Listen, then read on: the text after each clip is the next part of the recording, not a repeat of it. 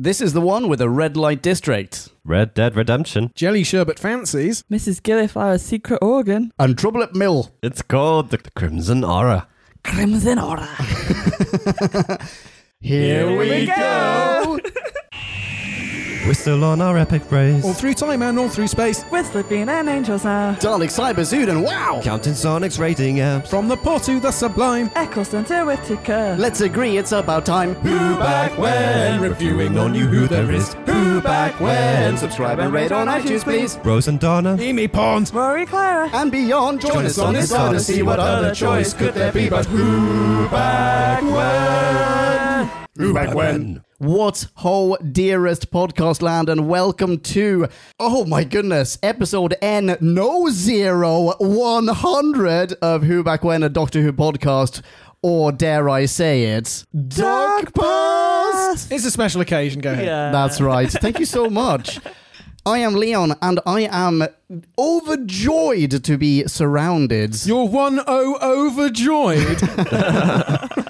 By the three loveliest fellow podcast hosts, namely directly to my left, Jim. Hello, Jim. Hello, Leon. Hello, Podcast Land. Directly in front of me, hello, Marie. Hey, hello. And next to Marie, and across from Jim, and diagonally across from me, hello, Drew. Hey up, lad, how's the bin? Holy moly, 100. This is the 100th New Who episode since it returned to our television screens in 2005. Yes, we know. TARDIS fandom said so. And we beat the classics to it. Yeah, we did. And we're getting super duper close to the 50th anniversary, and thus the end of Matt Smith's run. Oh. No. Wait, what is this one called again? Have I even said so? This one's called The Crimson Horror. Had everyone seen it before? Yes. I don't know if I did. I've certainly seen all the constituent parts of it before. All right, fine. Shall we jump into a bite-sized chunk of Who so we can get this ball rolling? Let's do that. Time for us to synopsize. Slurpify and summarize. So take a view And grab a brew. and listen to this overview, this free-for-all. We like to call a bite-sized chunk of Who. Bite-sized chunk of Who. In this, the 100th episode of New Who, since the Doctor Who revival in 2005, the Doctor is at first nowhere to be seen.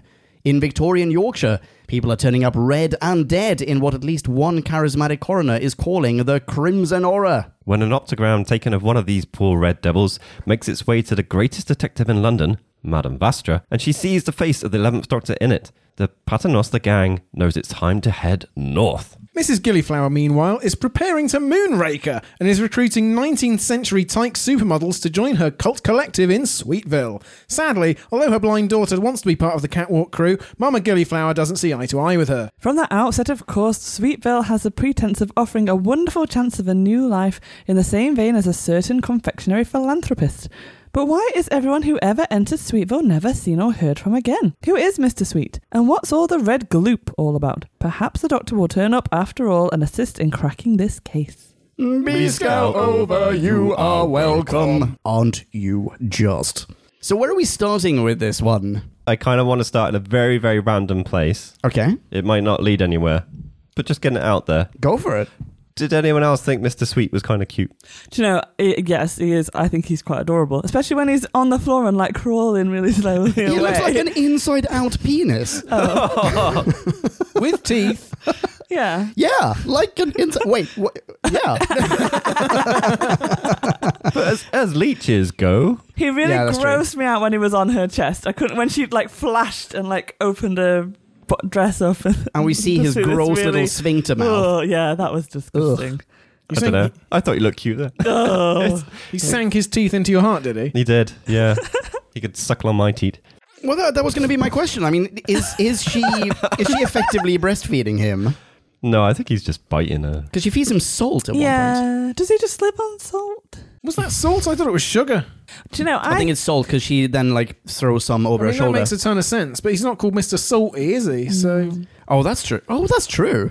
And also, are leeches like other mollusk type things that you put salt on and they shrivel up? Wait, yes. I don't know. Also, have you ever... No, wait. No, I'm not going to go there. we are dealing with a fictional Cretaceous era leech, but yeah, I see what you're saying, Jim. sugar would make more sense. It would. Also, but the salt thing was I definitely didn't there. even make the Mr. Sweet connection, by the way. but she was doing the, I'm just going to throw this salt over my shoulder for good luck. Yeah. And explaining it away to her blind daughter. Nobody else was No, watching. it was to the butler or Really? whatever. There's The a really, certain- really, really good-looking butler. Was he really good looking? Aren't they all? Isn't that the staff are just the supermodels? Oh, that's true. Everyone's meant to be good looking. This is not the first time that we've had a Moonraker plot, by the way, right? I feel like we've made that reference before on Who Back When. Possibly not. For those that don't quite remember the plot of Moonraker, is this like Moonraker because someone's trying to set something into space and explode a poison, or just Well, not just that. just rocket into space? In Moonraker, what's his face? Drax. Hugo Drax. Hugo Drax, well done. He's assembling all the like best specimens according to his criteria, like all the like good-looking people, basically. A bunch of Bond-era babes and buff hunks are boarding a spaceship, going to space. Then he's going to poison all of mankind, and then when the poison, like the dust has settled, all these good-looking people are going to re-inhabit the Earth, and that's it. And that's basically what what's-her-face McGillicuddy is doing as well. Yeah, and Roger Moore Yeah. takes them down basically because he's annoyed at not having been invited. Yeah. Oh, They don't even send him up there. He's just on a private mission. like, dude, I should be first person on that ship. Yeah, he's like, if I'm not up there, then the human race will lose the ability to raise an eyebrow. Like, that won't be part of the gene pool anymore. Anyway, I feel like we've had something like that in Doctor Who before. This might have been a classic episode, actually. I can't remember now. I feel like this episode treads so much old ground, you're eventually just churning mud into quicksand by the end of the episode, just drowning Does this in it. mean that you didn't really like it? Well, the thing is, I thought it was a pretty decent episode, but it got more and more noticeable as it went along. Did you guys like it? No, I don't not, think not I at all. did, really. Did you? It's sort of a take it or leave it for me, frankly, but I didn't dislike it. I thought it had lots of atmosphere, but very little in the plot department. You said that about quite a lot of Really? Doctor Who episodes lately. And in fact, Oh, shit didn't balls. you say that about Night Terrors? Tons of atmosphere. But Yeah, that is. You're right. That's And exactly. who wrote No, not Night- Night Terrors. Hyde. I think you said it about both. Night Terrors is a piece of shit, isn't it? I think you said Wait, Night Terrors is the peg doll ones. Yeah. And it's one the redeeming thing I Tenza. thought we said was it had some atmosphere. It does have atmosphere. And who wrote that? Is it? Was it Mark Gatiss? I think it might have been. Oh, yeah, that's right. So this is... Oh, sorry. So this is written by Mark Gatiss. First time in a while, I think, that we've had a non-Moffat episode. Am I right in saying that? Maybe I'm not right You're in saying completely wrong in saying that. I'm entirely wrong in saying that. We've not had a Moffat episode for ages, have we? The first Exactly, time... Jim. When was the last time we had a Moff episode? I think The Bells of St. John. Oh, wow. Yeah, ignore everything I'm We've saying. had 2 Neil Cross episodes since Oh, then. that's right. One, Steve Thompson, and someone in between. Oh, you know what? Yeah, ignore me entirely. You're absolutely right. But you may have had Moff in your mind because we have the Paternoster gang. That is what I had in mind, because that was in the trivia. I saw that. The first time that we've had the Paternoster gang in an episode not written by Stephen Moffat. And I think Gatiss does a decent job of doing a Moffat pastiche or an homage or whatever. I agree. I feel like that's a sign of these characters having been very well conceived. Now, not anyone, I don't want to say that anyone can do this, but another decent writer can pick up the reins and just further those characters. Did you like their appearances in this episode? The Dubious 2? Are you directing me at 2 dubious people in the episode, or me and Marie on No, you and the Marie. podcast in real life? Well, there are 3 of them in the episode, Jim. What's dubious about me and Jim? You're dubious about this episode. No, I like the Paternoster, whatever you name it is. Vastra and Co. Vastra and Friends.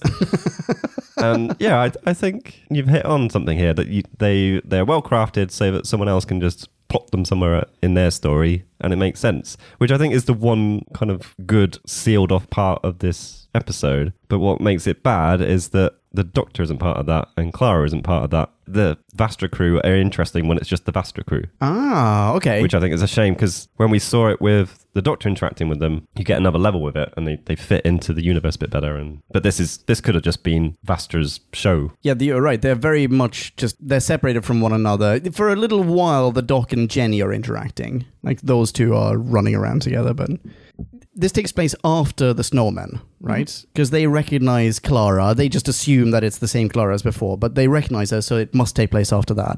Was there not more of an established relationship between Vastra and Jenny in The Snowman than there is now? I feel like there's... maybe I looked away for a moment, but I feel like we don't really get them in a relationship in this one. That's what I was gonna...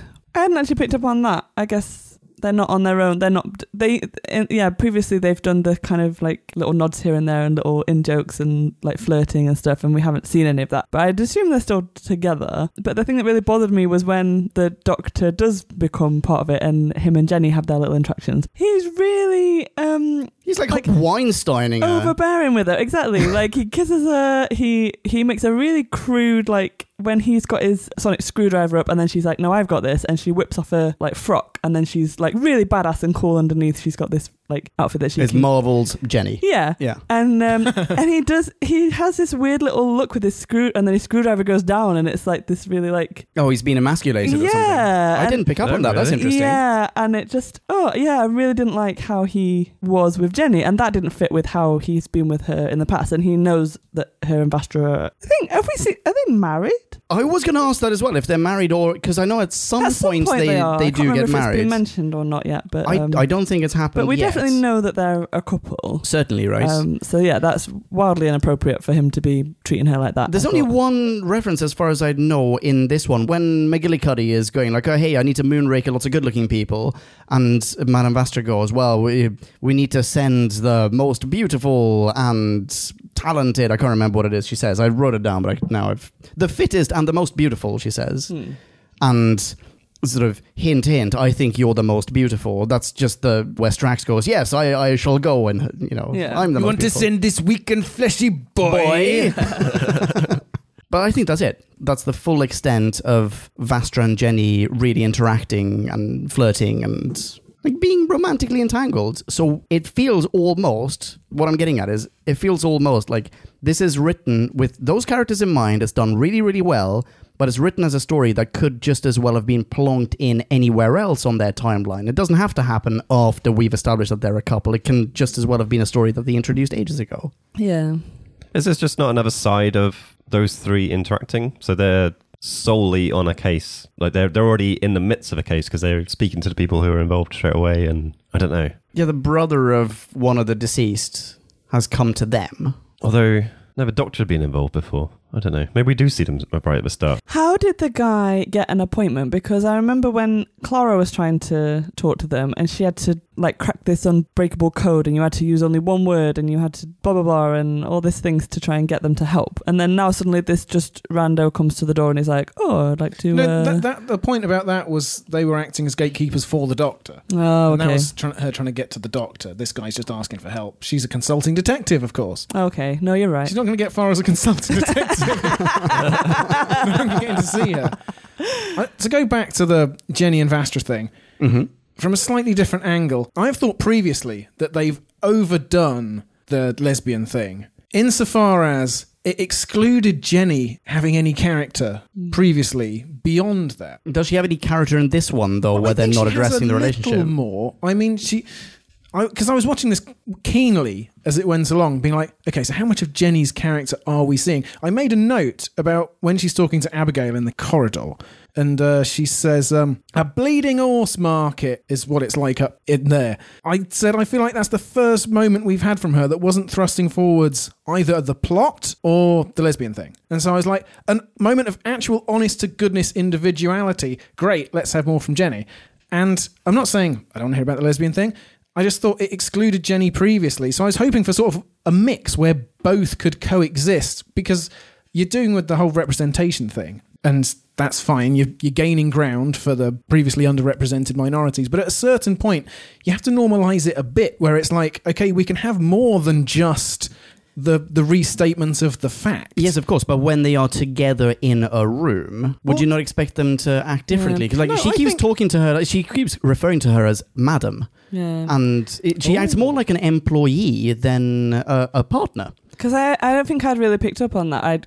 Because just watching it, knowing that they are a couple, I just kind of projected, oh, they are a couple, but they work together, that's fine, blah, blah, blah, and not thought much of it. But now you've said that, imagine this is the first episode you're watching, you would have no idea that there's a lesbian couple as like a prominent central characters in this show. Yeah. There's No. No, I guess that's true. Not that Yeah. that matters necessarily, but you No. wouldn't know that those two are in a relationship. No, exactly. And but I agree with you. I think this is probably the best effort, possibly actually the only effort so far to actually explore Jenny's character, because otherwise when they are in a room, Jenny is by default the less interesting one because she's not a lizard.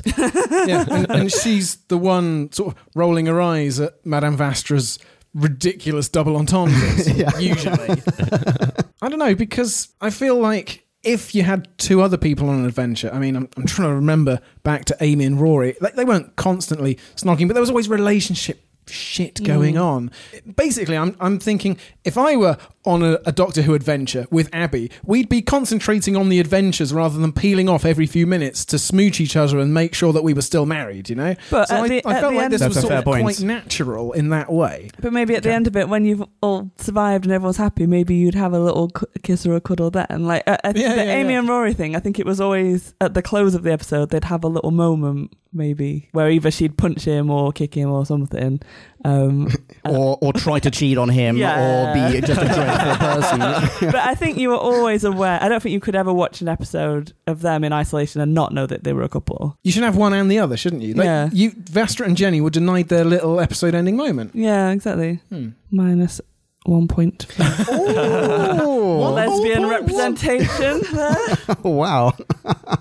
Also, I didn't like Strax in this episode. Not that, like, you could never not like Strax. Strax is great. But I just remember, like, every other episode he's in, he makes me laugh out loud. He is so funny. And this episode, it just was like, oh. You didn't laugh at casualties could be kept to perhaps as little as 80%. Not as much as Leon clearly did. Because I missed that line. Oh, really? No, it didn't seem quite as witty as he has been in the past. I was actually amazed that the Thomas I did not like that has at dated all. so much. Because I think that was kind of funny the first time I watched this. But Tom-Toms aren't really a thing anymore and haven't been a thing for quite a while. And actually watching it now, it's just like, oh, that's just really, really bad. And Jim, I don't doesn't think work. that's ever been funny. All right. I'm with Jim, I think. Really? I think it was okay at the time, and it's historically unfortunate that technology has marched forward a pace.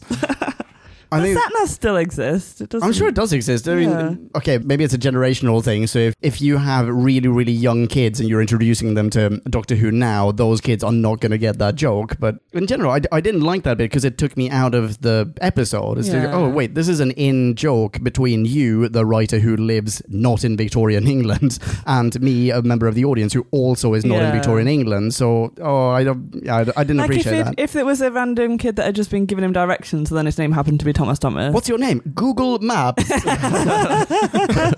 Mappy Googlies. Yeah, and 5 years from now, there'll be something different, and the podcast that follows us will be like, what a crap date show. That doesn't work at all. But no, I don't think it ever worked because like you say, it takes you out. His voice is It's not like, quite it's too breaking the fourth stilted. wall, but it It's- almost breaks the fourth It basically is, yeah. I think There's no way but that kid I is in think that's why- Victorian Yorkshire. I think that's why I found it funny. Is like the first time round, it's like and then on putting your brain to it, it's just like no, that's terrible. It's not fitting in at all. Yeah, But the reason I mentioned it at that point is because Strax isn't in that many scenes, yeah. and it's one of his probably longer scenes. It should have been a really With funny just scene, him, and it wasn't. It was yeah, terrible. exactly. Yeah. There was also the horse. I was going to say, I like that he was about to execute like the fourth horse that week. or whatever Even it though is. he wasn't hungry. Okay, that was good. I like that. No, Strax is always amazing. I love Strax. Yeah.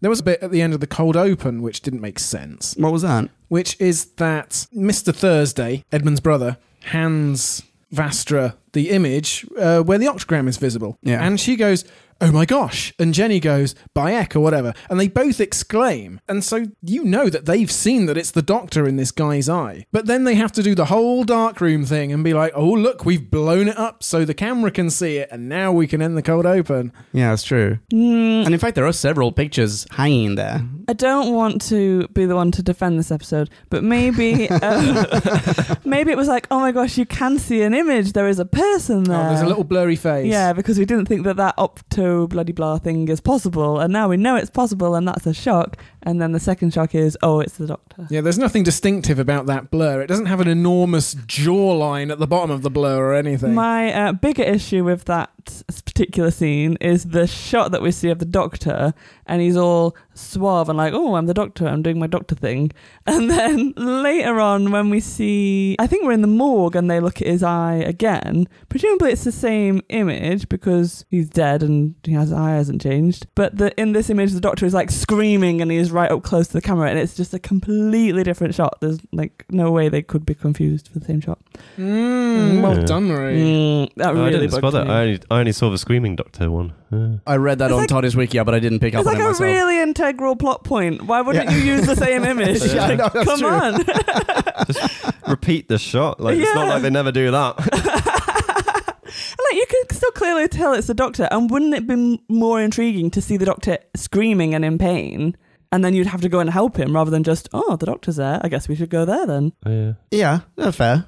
Is that to stop you thinking that he's really obviously the monster? Maybe. Because if you make him look too suave to be a monster, then you can maintain an air of mystery for the first 20 minutes when there's something behind the door. Who knew it was the monster straight away? I remembered this. I knew it as well. I figured it Yeah. out when the hand burst through, and it was very obviously a human hand. Well, Yeah. / Time Lord hand, in fact. Racist. That really bugged me as well, how far his hand went through. When Jenny, He's chained when at the back of Jenny's the there. room. He's chained at the back of the room. Blind Lady Ada has been feeding him, and he's never once put his hand through before. Yep, he can only Like- move slowly and with extreme difficulty. Yes. Yeah. Guys!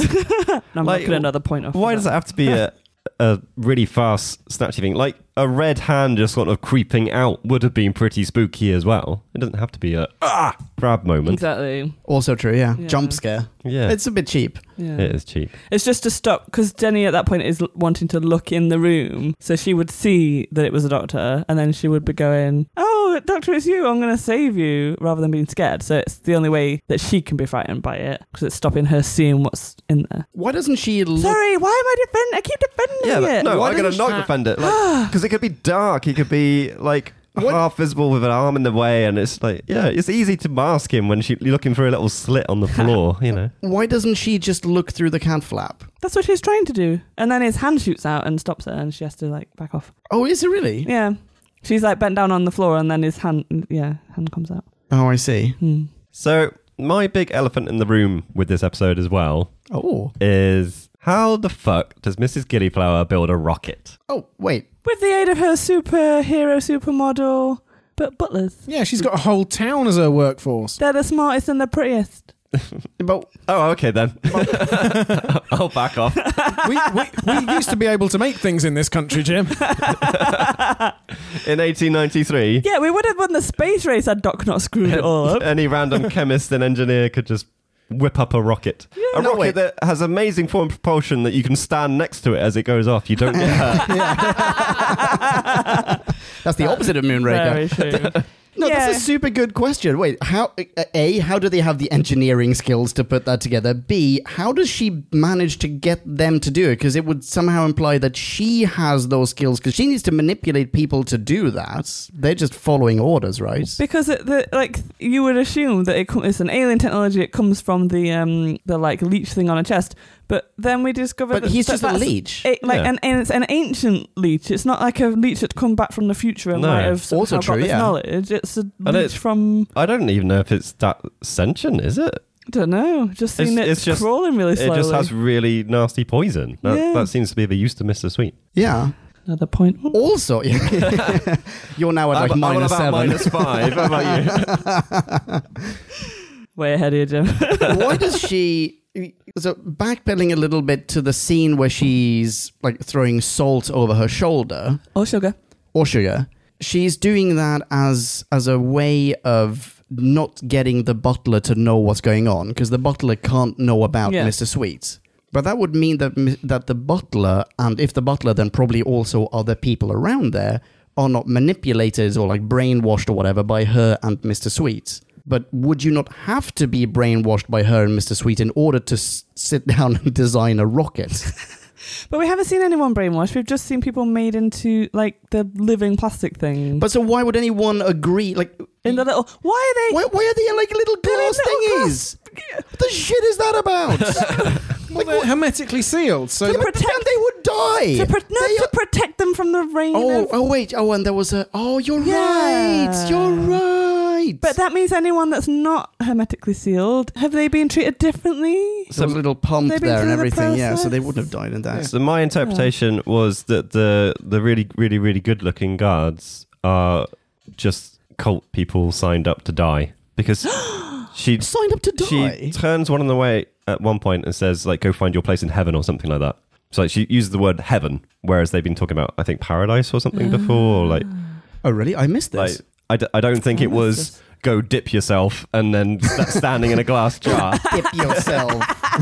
But she thought she was going to have time to save herself. She wasn't giving herself up. Well, I think she had already given herself an immunity somehow, because that's what she said about the experiments on Ada, were it was working out the right dosage so that she could get an antidote. Drew, resident expert on cult depictions in Doctor Who. Hello. Hello. Well, certainly none of the butlers or staff have a mind of their own, or indeed a line of their own. They are just automatons walking around. But that would suggest that they are under the influence of something, right? Well, it would suggest that, but I don't think we're ever given a reason for that, or an agent that has affected that. And I'm now confused about what the two halves of this plan are and how they go together, which is you dip people in the pit to make them immune to the toxin, and then you also put them in a bell jar, which they now don't need to go Exactly, in yeah. because they've been dipped. I mean, what's going on there? No, that doesn't make sense. Because what do you need the jars for at all? Is the idea that you just find people who are effectively immune to the poison, and they are then going to be the only people who survive this apocalyptic event? Oh, they are supposed to sleep for months, aren't they? And then wake up after the venom Or is it that washed away. it sedates them or something? Yeah, it freezes them. Yeah, because they're not moving in the jars. Okay, so wait, hang on. Wait. We're waiting.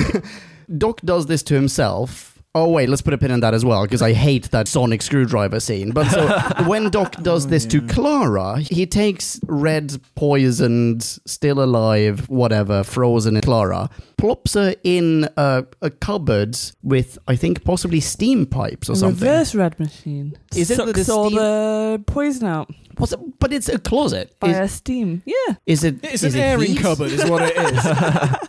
Is it that heat in some way has an effect on this? Is that why she's in there? Like, why does that rescue her? Oh, there's no explanation we can possibly foist upon this. He goes into the cupboard himself, and he just managed to angle the Sonic back at himself, and Yeah, 'cause- that Okay, yeah, magic's him you know what? better. Let's get to that pin. Why is it that the sonic screwdriver, which is a screwdriver... Fine, yeah, let's not do that. But why can the sonic screwdriver disinfect him and unfreeze him? And I'm annoyingly trying to defend this. I don't want to. You But, can't help yourself, can you?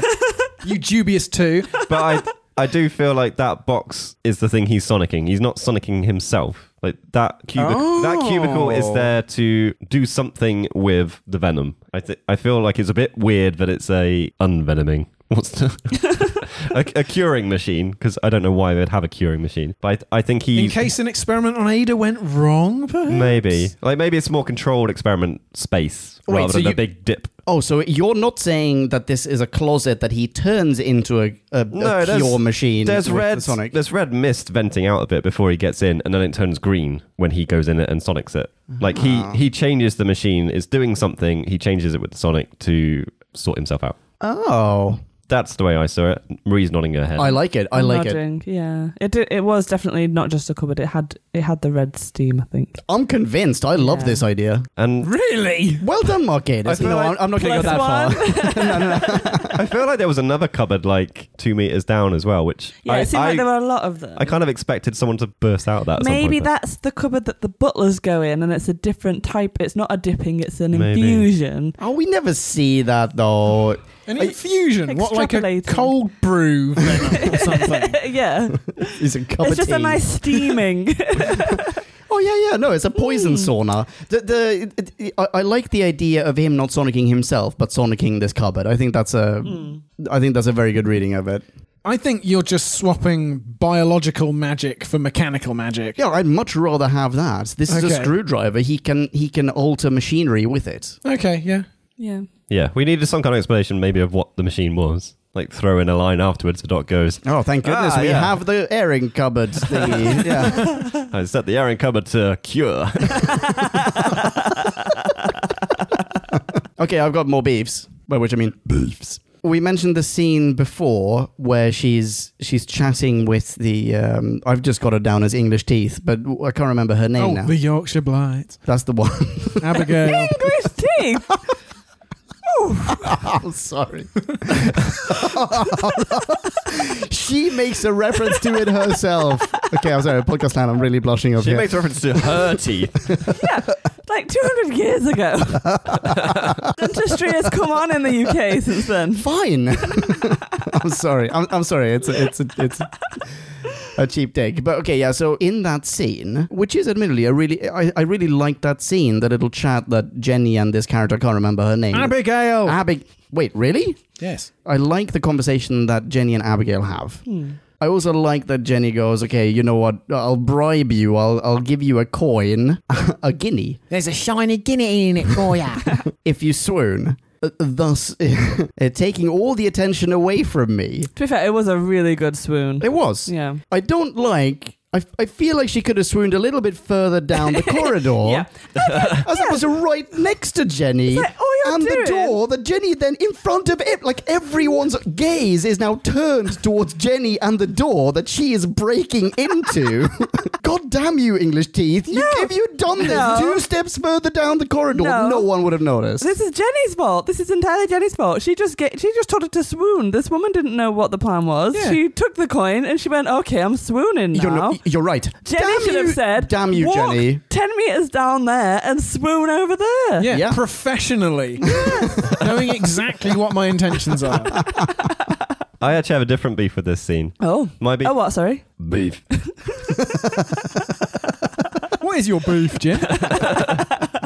The director didn't make the extras look in the right direction beforehand because they're staring right at Jenny while she's breaking into the lock while all this is going on. There's like two people in the background just looking at her going, she's trying to go into that room. Oh. And then next scene is like, oh, that woman swooned that was just talking to that woman that was going into that room. And then they turn around and they're like, oh, where's that woman gone? Disappeared completely. In fact, to the point where I think there's another extra that is stood who has to basically come in from the doorway as it shuts because she's backed out too far.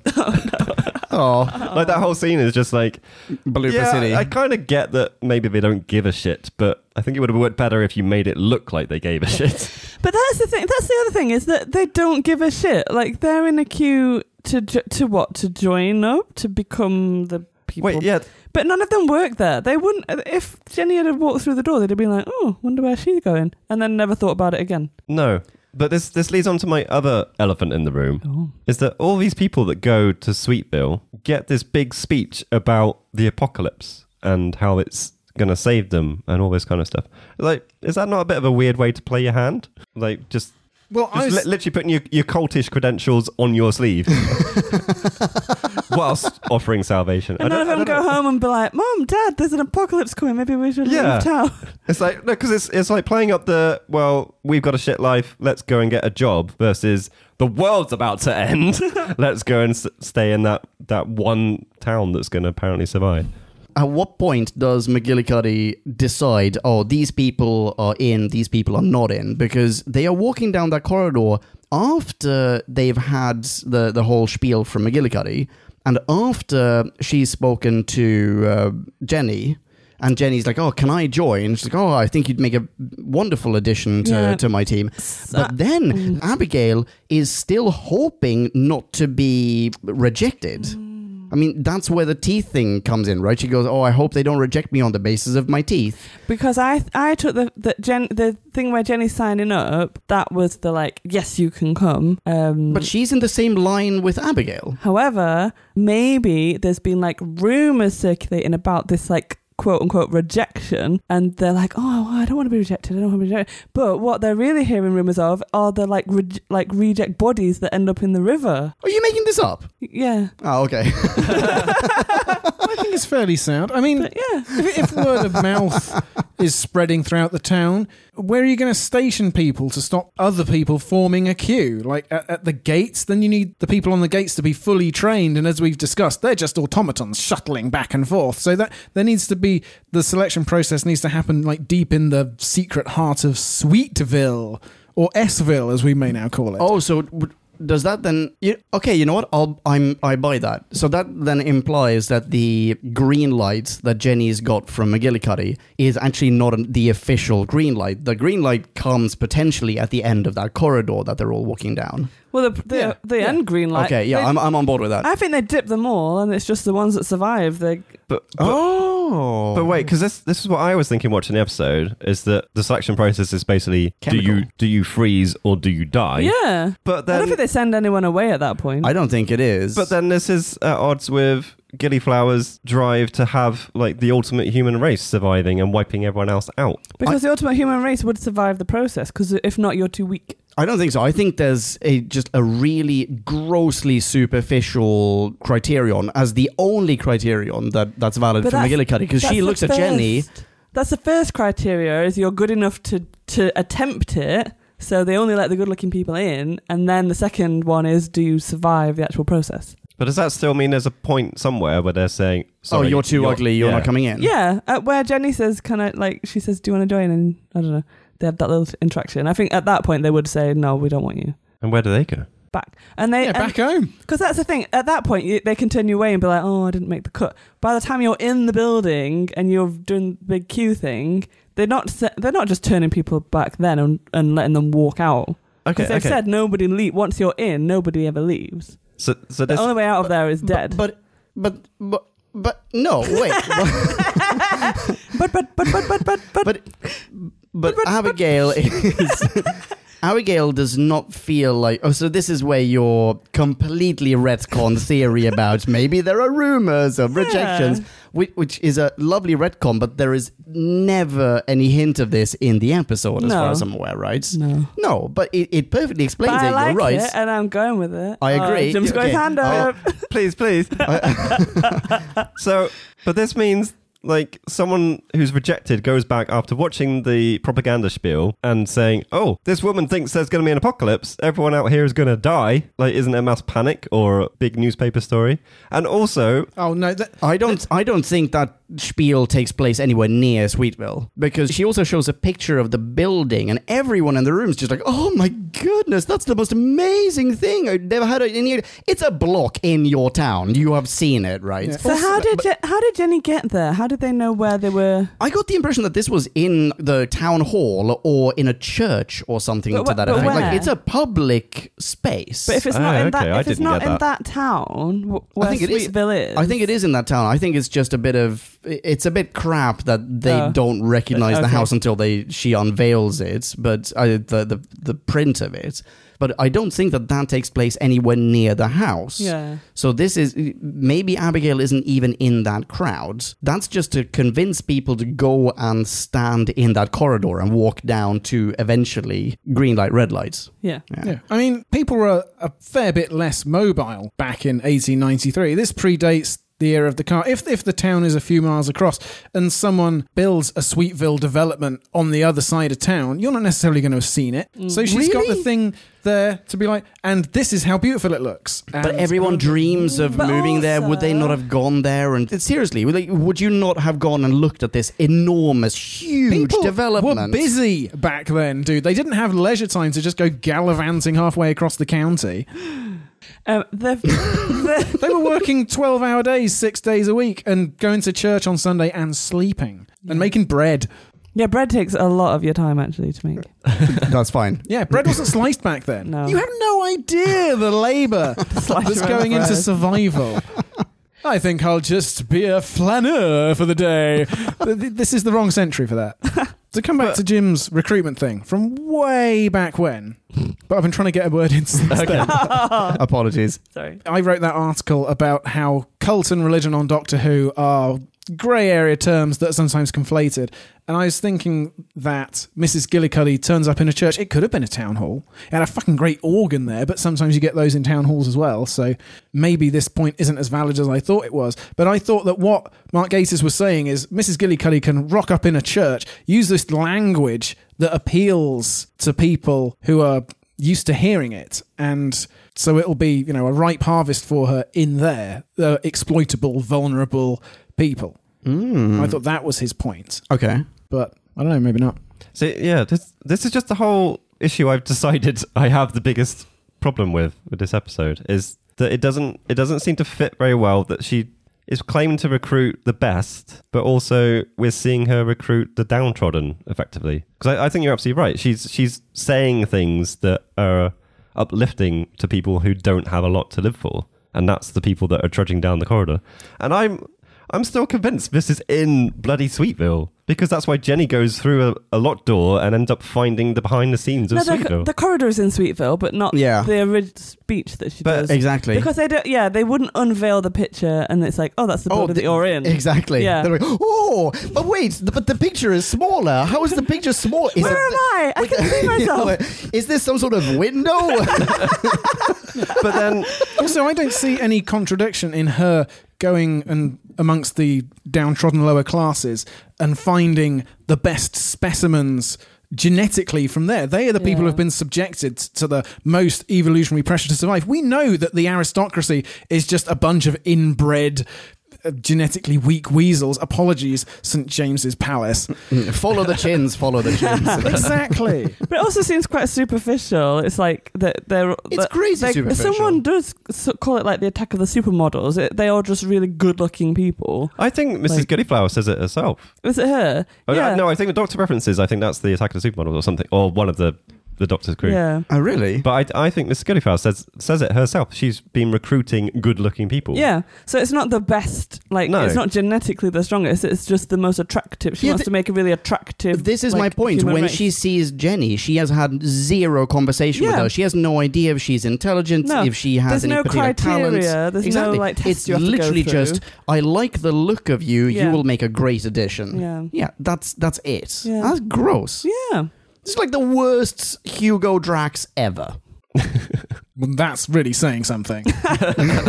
James Bond connection, please. Do you want to James Bond connect us? Why, of course, Mrs. Gillyflower is played by Dame Diana Rigg, Ah, yes. who is hitherto the only wife, erstwhile, of James Bond. That is quite an achievement. Yeah, George Lazenby on Her Majesty's Secret Service.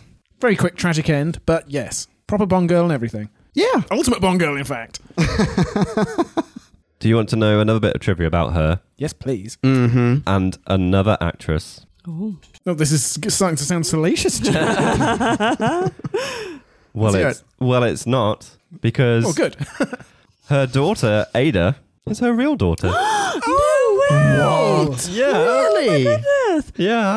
I was watching, there was a scene where they were both in frame, like really, really tight frame on both their faces, and I was thinking, man, this is good casting. They have identical cheekbones. And now I know why. Yeah. Amazing. I don't know if I'm guessing it's probably the only time they've appeared together, Oh. but it may not be. This is what you were going about before we started recording. It is, yeah. I saw him get excited about something. It's right at the end of the intro on Dame Diana Riggs, sorry. Dame. Wikipedia page. Now you've brought up Ada. Should we talk about Ada? Sure. Yeah. Where are you on the scale of having a lot of sympathy for Ada versus really fucking hating Ada? Mostly sympathy for myself. Occasionally hating? I don't know. No, hate's strong, I think. Sorry, hating because of what? Because she imprisons the Doctor? Because she goes along with imprisons everything? the Doctor and goes along with everything, and it's just and keeps calling him monster even after he's stopped being a monster and is talking to her, and she could. Oh, he's basically Frankenstein to her. Yeah, like she just doesn't give a fuck who he is. Like No, but I mean, he is playing Frankenstein essentially. I see that as a massive mirror. Frankenstein at one point he escapes the castle. I think the 30s film, and he gets taken in by a kindly woman in a very similar way. He had massive shoulders in this one, by the way. There's a blind girl, isn't there, in Frankenstein? Is there? Yeah, yes, there is. There you go. That's exactly it. He befriends a little blind girl. Yeah, but there's... Oh, no, she calls him a monster. She locks him up. He's very grateful to her at the end. He's like, oh, you saved my life. You kept me fed. But that's nonsense. But she's not kind to him. She uses him as her toy. She gives him a bed of straw. She keeps him locked up for his own safety. No, she does not. She keeps him locked up so that she won't get caught having dumped his body in the river. Yeah, exactly. She has a plaything. And she has absolutely no problem whatsoever dumping all the other bodies in the river. She gets rid of dead people is what she does for her mother. And she has no qualms about that. Okay, question about that. If you're systematically getting rid of dead people and you don't want to get caught, do you really send her to do this? Or do you send any number of super muscular butlers who could just pick up a dead body on one shoulder? Yeah, who most of the time seem to be standing around doing very little. Yeah. How does she get rid of dead bodies? I'll tell you what she does. She walks out there with a big sack. Someone walks past her on the street and says, oh, let me help you with that. And inadvertently dispose of a body for her. Yeah, half the town is guilty of this. They find the bodies later. That's why it's such an open secret, but nobody investigates. There's one scene with Ada McGillicuddy that I don't really get, and that's when Jenny has just rescued the doctor, and they're walking down the corridor just as Ada's arriving, and they just keep walking, and Ada does not hear them. She looks over for a moment, like she turns her head and goes, no, I guess not, and then goes straight in to her monster pet room. Yeah. Well, there's a parallel with that, which is when the Doctor and co are crouching behind something, whatever, some barrier, and he knocks over a wrench or makes a clanking sound, and two of the Behatted League look around, are like, oh, I guess both of us turned around the same imaginary sound that didn't happen, so we'll just carry on walking. That scene was where the episode completely lost me. It was, everything started feeling like Evolution of the Daleks at that point. Oh no. / the next Doctor, when there's the giant Cyberman. It felt very much like the insides of that as well. The Cyber King. Cyber King, sorry. With the exception of the Cyber King, I really liked that episode though. The next Doctor. Wait, that's what I was trying to think of earlier. I was thinking that might be one where they're trying to just wipe out the world and save a few people inside, are they? Oh, maybe. Is that the same plot? Maybe. I don't remember. I don't remember well enough. And that also is driven by a crazy lady. Yeah. Oh, yeah. Crazy lady there. And also, what's Doctor Who's thing with vats? Have we had a lot of vats? We had a vat in Rose to start off with. To go back to 001. Wait, so you mean the Nestine consciousness, that it's just like gloopy gloppy plastic shit? Gloop in a vat. And then the Rebel Flesh, gloop in a vat. Also true. And here we see the Doctor being dipped into a huge cauldron of red sauce. And I just feel like Doctor Who has gone back to the well, if you'll pardon the pun, a few too many times on the old vat thing. Okay. It's also, I feel like, playing the Bond villain trope too often, where Gillyflower just tells Doc the entire plan with very little up her sleeve other than a gun, which she doesn't actually pull out onto the Doctor. She pulls it out later. Do you know what, though? I think Diana Rigg carries that with a mad confidence. Yeah. Because when he says, if this falls into the wrong hands, it could be terrible. And she said, do you know what these are? The wrong hands. And she's so gleeful. I really loved that line. Excellent line. Also excellent same scene.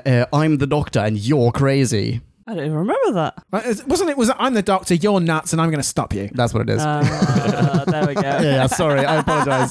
I knew it was a good line. That was way better. I needed to hear it in Matt Smith's voice, which was flooding back to me. Speaking of Bond things, the spinning organ of secret gadgetry. Yeah, is this the organ that is in the room that they're all being spoken to in? Because I vaguely remember there being an organ when they were in the church-like / council room. That's not the same room, I think. I thought this was the same room where she had dinner with her daughter and Mr. Sweet. Yeah. Oh, because the organ, and then it flips around and it's got on the other side. It's got lots of gadgets and buttons and things. That's a domestic organ. The other organ is... Oh, I see. There's a The other one is a wild organ. Well, the other one is on a platform or a pulpit or whatever it is above, massed Okay. ranks. Yeah. Know your Correctamundo. organs, So Jim. yeah, you Hey-oh!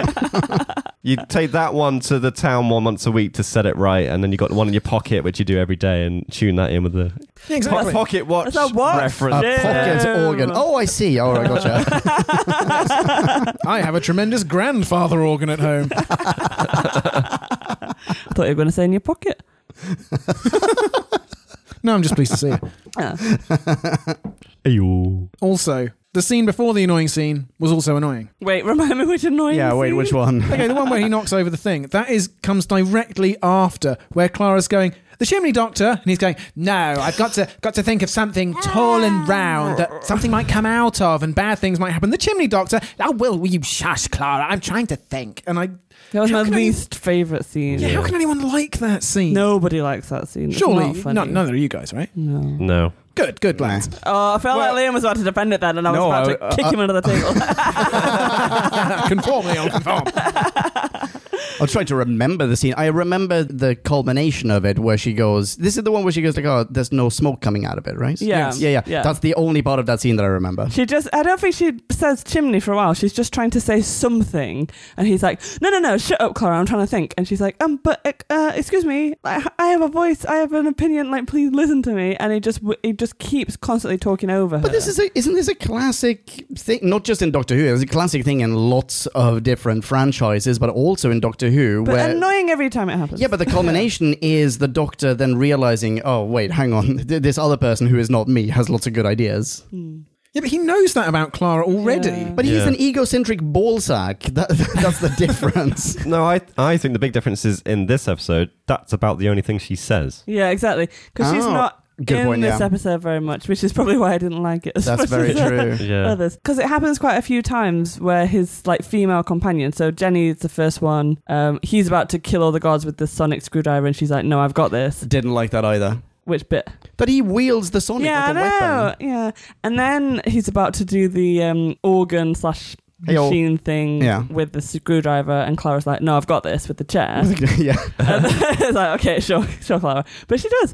And then, and then it happens again. And he doesn't have an answer this time. He can't sonic anything. And she's like, wait, here, I've got the answer. Listen to me. And he doesn't. And it's like constantly his companions are stepping up and solving problems for him. And he doesn't ever listen. And he reverts back to the sonic every time. It's really annoying. I think the Jenny one, though, I found annoying for that reason, plus the fact that Jenny was never going to win that fight either. Like the best... Well, she did. No, she Drax. she not attacked... Drax. Strax shows up. No, that was later on. She Yeah. attacks 2 of them, and there's still like 10 stood behind, and they leg it. Like, that's what they should have done in the first place, is just leg it. Well, Yeah, they perfectly obviously had the clubs and bats and everything they had before. Yeah, but then she wouldn't have had an excuse to rip off her dress and show her really awesome. Well, then She's then what's her hide- face? back Scarlett here. Johansson in the Avengers. Yeah, then hide the other dozen around the corner and make it look like she's won the Yeah. fight for an instant, and then the reinforcements. Oh, so come in. have like a Star Wars Episode 4 scene where like Yeah. Han Solo is running around the corner until he's faced with like 50 stormtroopers and has to turn around and run back. Yeah, because both of those scenes would then make sense in context and follow naturally and not be obviously artificial for television. Exactly. And Yeah. then don't re-release this episode in a special edition where you have even more stormtroopers. That's a Cora don't. But yeah, Oh, nice. But yeah, I get the feeling that if Mark Gatiss had made the mystery a little cleverer, if it had been maybe a Moffat-level clever mystery, then the Doctor could have got halfway towards it and a companion could have taken him the rest of the way. But it was Yeah. just making one dumb realization, and the whole scene is labouring to do it. it was really my least favourite scene. And I wrote, stop talking over Clara, you arrogant bastard. Yeah, there And then are I wrote -1 next to it. there are better, more attractive ways for the Doctor to be the arrogant bastard we want. exactly. Because this is literally what we have seen of... I think it was Pertwee that I remember the most doing this in like 1974. Exactly, yeah. Like, come on, Come on. You can do better than this. Yeah, not much has changed apparently. apparently. The other thing I didn't like the Doctor doing in this episode... The fifth elephant in the room. The fifth elephant. That was meant to sound like the Fifth Element, but it didn't. You better just get what was in my head there. Okay, parody poster. We gotta make a parody poster. Guys, Terry Pratchett got to this 20 years ago. Oh, Of course he did. Damn He's a it. genius. The thing I didn't like about the Doctor was, like, I get that Gillyflower was the villain, but she falls over the railing and he watches her kind of with a half-winced expression falling to her death and then says, ouch. Like, Just say ouch. I kind of thought he was going to... The way he was looking, I thought he was going to throw out a horrible Bond-esque joke. Yeah. Oh, yeah, quick, everyone, think of a one-liner. You took one step too far. There we go. That's what I was expecting. At least it was just ouch. It wasn't that, but that was a bit... She hits a few Non-Doctor. railings on the way down, by the way. Like, she bounces. She Yeah. does not go Well, splats. I think that's why she doesn't go splat, because she's still alive at the end of it. That's true. Briefly. Briefly. What happens to the daughter? She just gets off scot-free even though she's been an accomplice. Yeah, the Doctor's like, you put me in a cupboard, so go off and have a lovely life. Yeah. Not okay. She She's is an gonna go accomplice and- to murder. She's going to go and live her best life. She's like, I'm going to go and be a... I don't know. Yeah, but Leon, that's back when she was brainwashed, believing all that backward nonsense. So you can't hold her accountable for any of that. Because she thought she was going to be saved. She was going to end up in paradise. It doesn't matter what you do to these bozos because they're all doomed anyway. That's not okay. I don't like that we don't get to see what happens to her and that justice is not served in that regard. I also don't... No. I feel 'Cause like we're missing everyone waking up. We have had a line that says, like, oh, where's my friend? I haven't seen my friend in ages. That's like setting up a reunion between Abigail and that friend who got introduced, but we never meet. Because we only see Clara Why- waking up because she goes in the cupboard. We don't Yeah. know what happens to everybody Yeah. else. So we should have had a scene like right at the end where the Doctor and Clara, they get in the TARDIS, they zoom off, and then Vastra, Jenny, whoever else, they're at the front gates, and Yeah. people are just sort of... The spell is broken. Exactly, and they're kind of maybe in a daze, and they're just like, oh, how long have we been? We don't really know what happened. Can someone tell us what happened? And then Abigail sees her friend, and it clicks for us, and boom, done.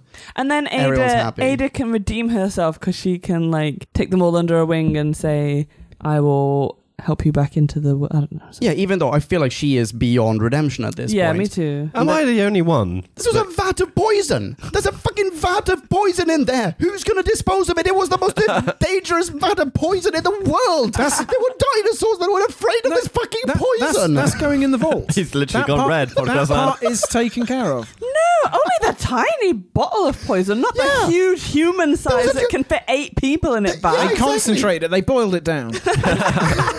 It was a very different colour, actually. Also, the coroner even has poison. He has a bottle Yeah, he of does. that poison. Yeah. Yes, he does. Who he's going to sell to the highest bidder. 100%. Speaking of the coroner, Oh. Ooh, here we go. my question is, how many of you were picturing the coroner eating a bowl of mashed potatoes over his buddies? Yeah, there's a reference to his mash. What was The that? line says, hellfire, that's put me right off me mash.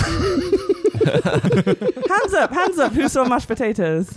I definitely mashed potatoes, but I 'Cause didn't know if he was eating it over the course. What else is it? Mashed Swede? Mashed turnip? I would Does like it matter? I would just like to tell you that in Yorkshire, a mash is a brew, and he had a cup of tea. What? Yes. Really? Yes. You heard it here first, podcast lands. Who back when? The only podcast that brings you Yorkshire slang. I was thinking, I bet nobody else understands this. All I need is Jodie Whittaker to say that once, and millions of people will be educated. Exactly. But I didn't even know. Wait. So it's not. It's not. Millions of like people just got educated. What are you talking about? Yeah, if not billions. but it's not. It's not like a modern. Like Yeah, we a don't, few thousand, We yeah. don't use it anymore. A few dozen, maybe. But my grandma would say mash, but I remember her saying it in reference to she used to pop round to the neighbours, but you'd always take your own mash, and I really pictured her with a bowl of mashed potatoes, to just be like, "Why, Grandma?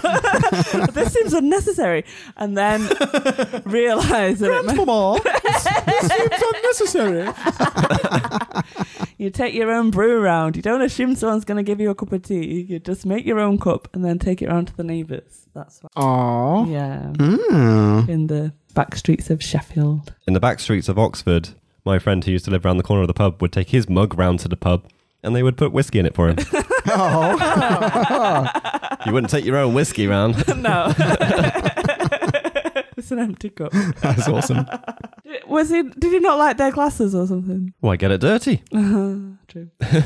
But dialing back, am I genuinely the only one that feels like Ada had like the deck stacked against her? Like she's not really responsible for her actions. She's been brainwashed, she's been manipulated, abused. She needs some kind of therapy to come out of whatever she's gone through. Her mum has like John Merricked her in church. Like she's behind a curtain and then unveiled as like, oh, look at my freak daughter with scars on her face. And everyone's like, oh, shock, oh my goodness. Oh my god, yeah, I'd forgotten that bit.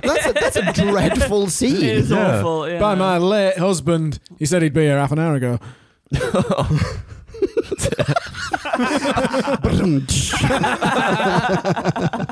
I do remember that scene though and being like, they are really weird scars to be from my husband beat her up when he was drunk or something. I don't know. I do have sympathy for her, but I just feel like sympathy only stretches so far. Like she doesn't show any remorse for all these bodies. It's just run of the mill. It's just a job, and she's very happy to reap the rewards from it. She's really looking forward to going to paradise and living eternal life after everybody else has died. Like there's no moral quandary. I think if you'd just seen a little bit of the like inner workings of her, then I would have more sympathy for her, but it just seems completely lacking. I don't know. I just felt like we didn't need it because what we've seen is that her mother is sadistic and cruel, and that's what she's been brought up knowing. She has no concept of morals probably because her mother has done horrific things to her. Okay, Redra rewrite. Not Strax just shoot the mum so that she falls down and like bounces back and forth in terrible agony. That's got us smart. Since Ada at this point is beyond redemption, they could have just gone for the stereotypical, okay, in order to redeem herself, she clearly cannot go on and live a happy life, happily ever after, but she can sacrifice herself, thus redeeming herself for good. Blah. So she could just... on. Well, she could like maybe take more of the poison on her, or she could grab the mum and tear them both down the banister, or she could like take what's his face, Mr. Sweet, and in doing so get too much of Mr. Sweet's gross red gloop in her, so that kills her, but she saves the day. Because while she's violently just beating him to a pulp, she manages to avoid any of his stuff. There's no splatter, but if let's say Mr. Sweet is actually controlling Lady McGillicuddy, if he's actually doing that, the mum isn't even to blame. It is all Mr. Sweet's. Then the daughter could save the mum and the day by grabbing a hold of Mr. Sweets and in the process maybe fall off the banister. And the mum, having been brainwashed herself, is actually innocent. Maybe she doesn't even remember what happened, or she remembers it and it's just like, okay, I'm now going to go and have nightmares for the rest of my life, if that's okay with the rest of you, because I've been killing people against my own will. And the daughter is now dead because she was doing that whilst completely without being under the influence of red poison. I feel like the whole Mr. Sweet thing, like, is just a leech at the end of the day. Like, doctors just like, oh, we'll go and drop him off on, like, take him back to where he came from and leave him there and he'll just live out his days and it'll be fine. Yeah, he'll be one of millions in his natural habitat. He's not like a baddie. He's not an intelligent being that's controlling this. It's just... it's in his nature. And so when she goes and stomps him to death and kills him, she's just killing an animal, like a puppy. Like no, a puppy. Not a puppy. Well, I mean, the way Jim was talking about her earlier. Yeah, a puppy that secretes a dreadful brainwashing, like mass murdering poison. Yeah. But it's just doing what comes naturally to it. It's not. There's no malice there. There's no thought. It's just a leech that's latched onto a person, and that person happens to be a psychopath who has done horrific things, but like I don't believe that he's controlling her. There's been nothing in the episode. No, but I would like to see more control on the part of Miss Sweet. She names the place Sweetville. Yeah. Like she names it after this thing. It would be much more interesting if he had been controlling exactly. her. Yeah. But then are we supposed to feel sorry for dear old Mrs. McGillicuddy at the end and be like, oh, what a tragedy that was? Okay, you know what? Because I really enjoyed the fact that she was batshit crazy all by herself. herself. You know what? I'm with you. I like it this way. I agree. You know, I strike what I said before. I love that bit as well, but I want him to be the authority here, and as in this teeny tiny thing that is inconspicuous, that is so tiny, and like you would never think that it is more powerful than someone who is as tall as a human being, that sort of thing. Like, I mean, because we're so tall. well, I mean, compared to this teeny tiny whatever, like regardless, this cute little red monster is actually the great intelligence, quote unquote, or is at least on par with her. Like those two are, fuck it, make them You're going to equals. get the great intelligence a couple of episodes from now. If you got these 2 episodes out 3, you'd be like, oh, we're Make the Yeah. two equals. Make them equals. McGillicuddy and Sweet, they are equals in this. Symbiotic. And she has some weird psychological PTSD backstory that leads her to just want this collaboration. And he is teeny tiny and very fragile and needs a biped to carry him around and possibly like give him a teat every now and then. Dude, I think this is a fine alternative, but I don't think you're writing a better episode. I think you're writing an equally bad episode. I think because it did make me think actually of the great intelligence, and then when it ended and he's not an intelligent thing, it is just a leech on the floor just crawling slowly away. I was quite pleased because I think it just would have been a bit done if, like, how long is he supposed to have been with her? Is it like But this species is millions and millions of years old, right? He is not millions and millions of years old. How did but he Well, get the doctor here? said maybe it's evolved, but he didn't say it has evolved. Anyway, can I just say just one point, because I need to counteract the fucking dreadful comment of yours. Drew. All of this is in aid of having Ada not just walk away scot-free. I want something else to add to the dynamic of that family. I want that gross, dreadful family to... Yeah, sorry. Okay, fine, I've said my whatever. Sorry, my hands in the air. Sorry. What if it's not great like intelligence, but what if it's just like psychopathic, like she's in like a drug-fueled environment, like it's pumping something into her and it's giving her these like. But then it's the same illusions thing. of Then grand- she's under the influence of it. Yeah, right? yeah, but it's a it's question not- of degrees but of it's not how an much is she intelligence. guilty by herself or not. Exactly, and that's at least it's Well, how a are you grey going area. to make kids take any moral away from that? Well, what moral are they taking from Well, I this? think the moral Mark Gatiss is setting up here to come back to the cult angle yet again, and I promise I'm not going to become this guy on the podcast. Is that You promised, right. Once she's been de-brainwashed, she should get away scot-free, and she is a new person ready to live a life outside of sorry, who? cults / religion. Sorry, who? Ada. Ada. Yeah, and so you can't hold any of the previous bullshit against her because she is an entirely a new woman released from under the influence of a terrible, blinding thing. Excuse the parallel, although, yeah. So that's what he's Yeah. got. Okay, how's this for a rewrite then? Have Ada be the brains behind the operation and we don't find out until the very end. No, What, no, you're she going too starts far walking like she's not blind. now. The whole time. Yeah, we have a usual suspect situation at the end. Yeah, No, well, but seriously, like she knew You have all the along, white and she stick has sweeping, and then eventually it just becomes a cane walking along, tapping things that she passes. Spinning around in a... She sacrifices her mum, and the only reason she kills Mr. Sweet is to get rid of the last bit of evidence, and possibly like he could have borne witness to her involvement. But like she is involved to the hilt, and then we have a sequel episode later on where she's like a fucking kingpin in Yorkshire. She's running like the Crimson Gang, whatever. The Bloods, the Crimson, the Bloods. Like so, she's the Reds, whatever. Okay, fine, sorry. I much prefer it this way around. Now that we've explored all areas, she's better not to be influenced by something else or controlled by something else, because it does make her a grey character. So some of us can take that she was manipulated from a young age and is completely innocent, and other people can take, no, she did these really cruel, heartless things to benefit herself. And you can read her anywhere along the scale in between. And if you put something else in that controlled her, that would all just disappear and she would just be an innocent, brainwashed person. And it's much more interesting that she's not. Yeah, exactly. I agree it's more interesting if she's not brainwashed, but I'm now really thinking it would be great if she was the one brainwashing other people.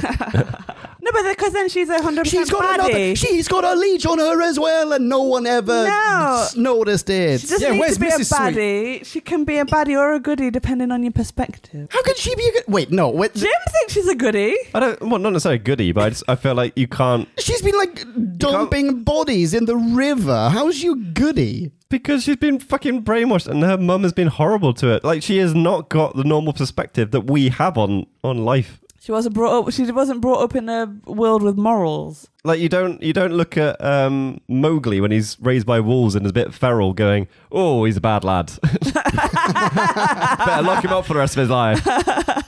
No, that's true. It's that What kind of did thing. Mowgli do to you? But I don't know. I feel like best case scenario at the end of or after the end of this episode, she should be locked up in a hospital for the criminally insane. I She think should not be the free. doctor should show the compassion that he's already shown in this episode and should have a moment with her of trying to reason like why Yeah. her life has been so fucked up I was and gonna she say, needs to get some the rehabilitation. The doctor completely agrees with Jim. The doctor has so much sympathy with her. He never once says that she's a bad person, you locked me up. He says, what a wonderful person, you saved my life. She's not a bad person for locking him up. She is a bad person for knowingly taking corpses across town and dumping But he them. knows all that, and he is in Yeah. her corner. He Have a thinks look- she's a good girl. And the locking up thing is bad. Like, Yeah. Well, she's but keeping it could him. be worse though, because he is basically saying, thank you for not making me your Frankenstein sex toy for the entirety of my stay. Okay, in that retro basically rewrites dungeon. suggestion number 2. No. Okay, can we move on to other points here? Yes, Okay. I have one other point in the same vein.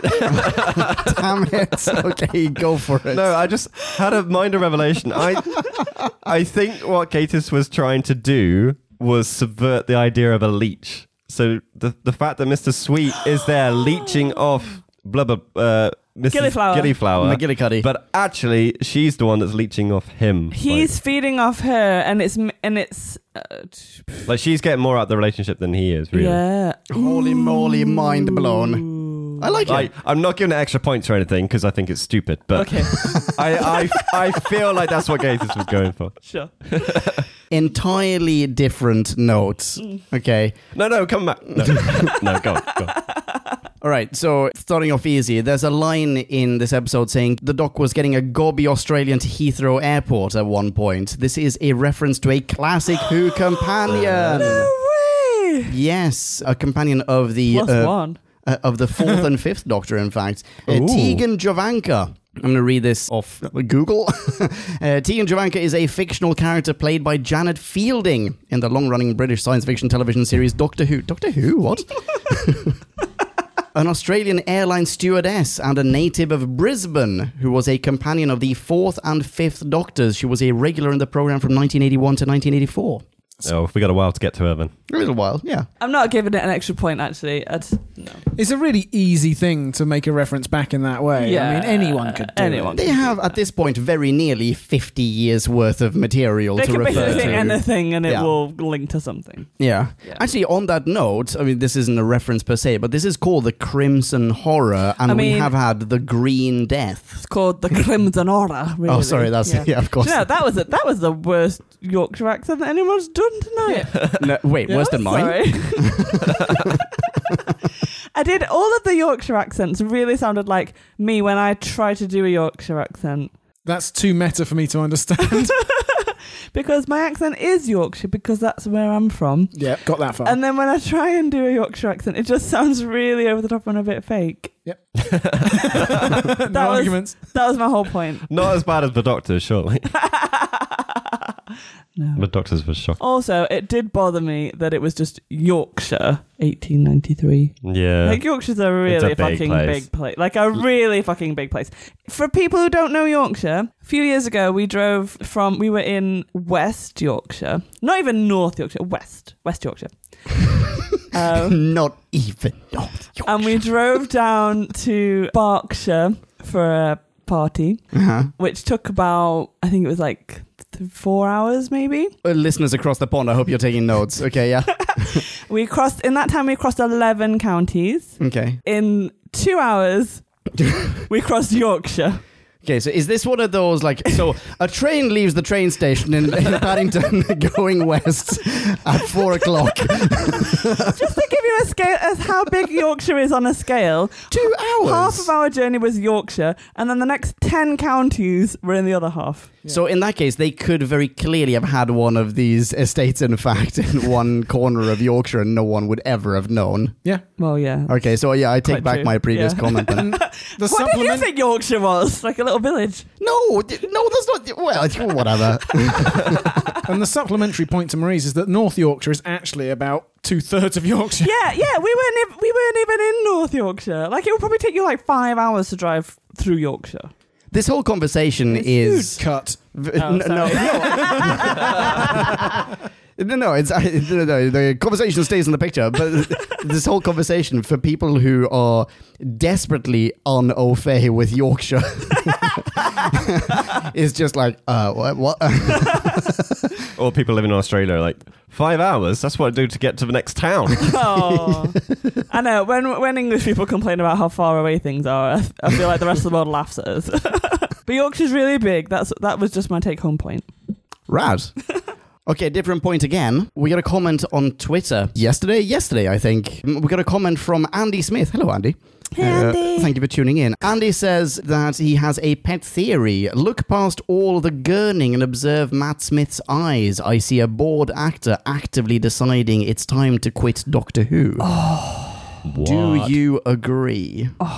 I feel like by this point he would have already decided. I'm sure he had, yeah. Yeah. He would have known. This is him. He's handed in his notice. He's working out the rest of the year, but his heart's not in it anymore. When But does he did you feel that his heart was not in it? Well, when does he start other projects? Because he's literally not in this for quite a while. Yeah, no, that's very true. It's very light on Clara and the Doctor. Yeah. I don't know when this was actually produced, when it was shot, but if we just go by airing order, the next episode is Super Matt Smith heavy. I mean, it's getting Super Matt Smith heavy the closer to the 50th we get, right? From here on in. Not this episode. This is the But one exception. he could have done like a 2-week stint on something and it just brushed the end of... That's true. I don't Yeah. know. Maybe he's auditioning for Terminator Genesis at this point. Oh. Yeah, but even if his eyes are a bit glassy and dead, we don't know that he just didn't have a big night the night before. Also possible, yeah. It doesn't have to mean that he's actively seeking to get out the role. I think it might just be a temporal coincidence. Okay. Sound. All right. Well, now you got our 10 pence worth, Andy. I hope you're pleased. Guinea's worth. Okay. We haven't addressed the ending of this episode at all. Marie has both hands up. Yes, please. Take it away, Marie. It was the only thing that has a +1 in my column. Oh, okay. Oh, explain. No, right at the ending, when Doc says, "You're the boss," and Clara goes, "Am I?"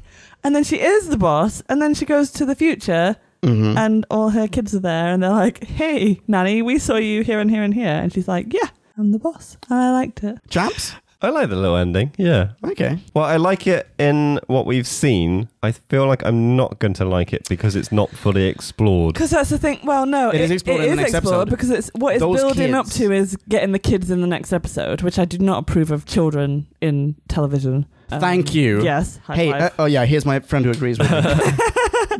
but I like Children in television, you wouldn't have woof at all. Sorry, carry on. all Bernard's watch. Anyway, Those are shows you watch as a child. It's fine Yeah, it in that doesn't count. situation.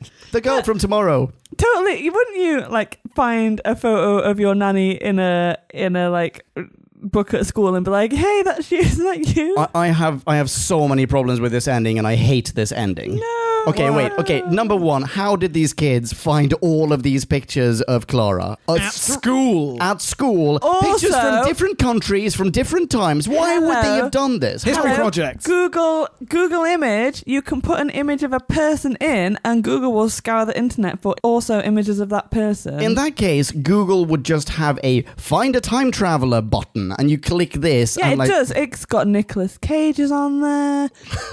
Keanu Reeves is on there. There's loads of famous time travelers. You just need to click the Google button. When did Nicolas Cage travel in time? There's one from like 18 something, and it's spot on Nicolas Cage. I promise you. Holy moly. I promise you. Google it. Okay, I'm gonna do that. Okay. Yeah, every time Daniel Radcliffe goes on the Graham Norton show, it's like, here's some more Daniel Radcliffes we found throughout history. Most of them are old women. Oh, poor Daniel.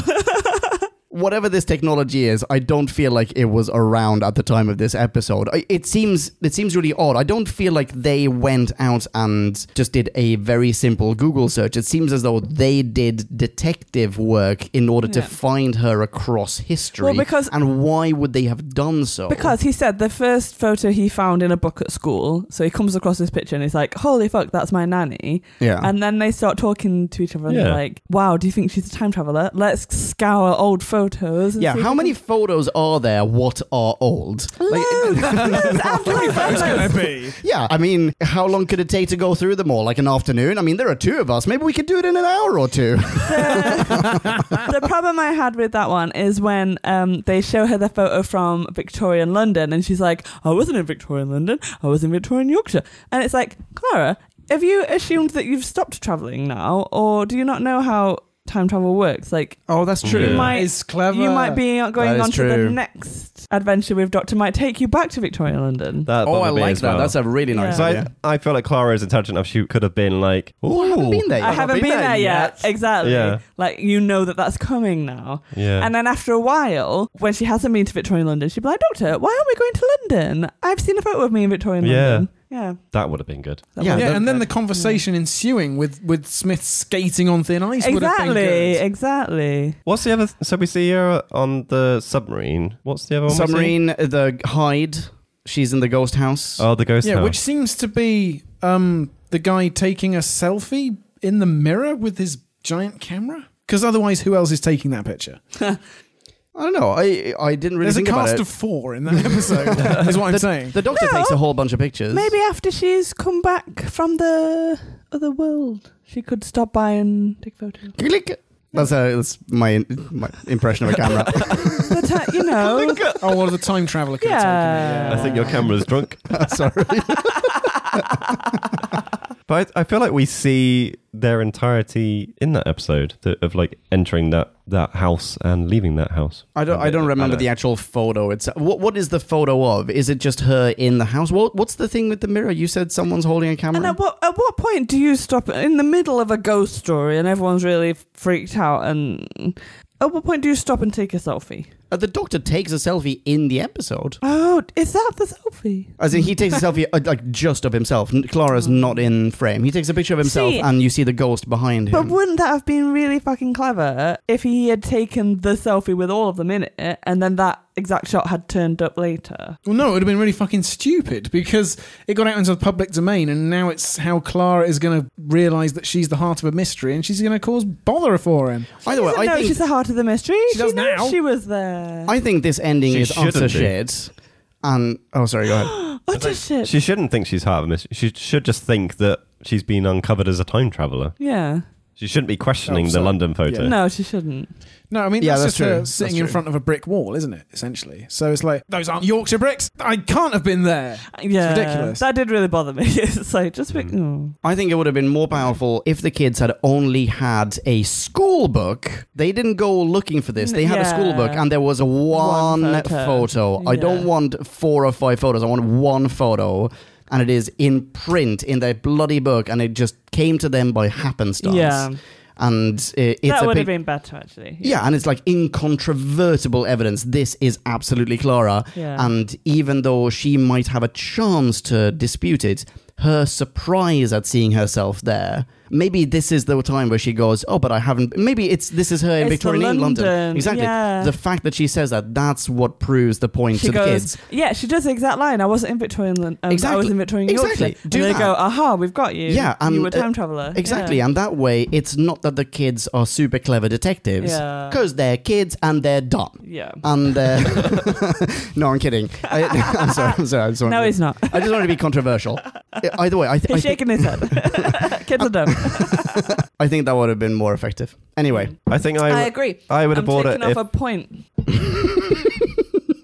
I would have bought it if there was Mine says. reference to Clara being gone for a while, or like a passage of time having happened. yeah.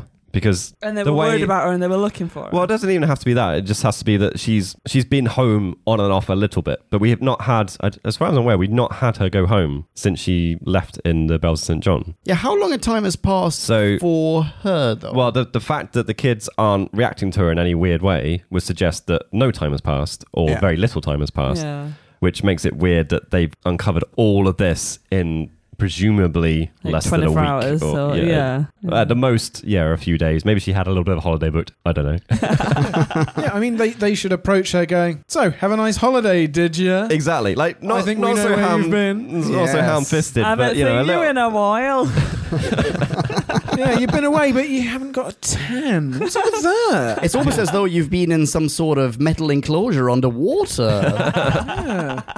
I can see it. There's the slight pattern of bloodshot in your eyes. Yeah, it speaks of internal artificial pressure. Yeah. There's something Soviet about... no, okay. And now it is time to rate this. Did we love or hate this? Bing bong, bing bong, hey, la la la la la la. Ratings. Drew, do you want to take us away? Sure, I've written a rating. Mm-hmm. So this is an episode of two halves.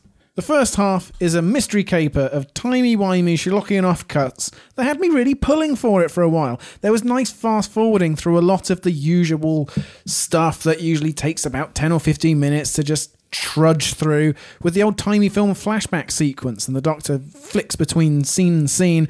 And I thought that it was part of how the episode was keeping us off balance, which is picked up again later with Ada when, rather than just turning over an uncomplicated new leaf and being like, oh yes, I'm a good little girl now, she's kills Mr. Sweet in a furious rage and she doesn't forgive her mum and she's still a person. And I thought that Mark Gatiss was bringing something new to the table.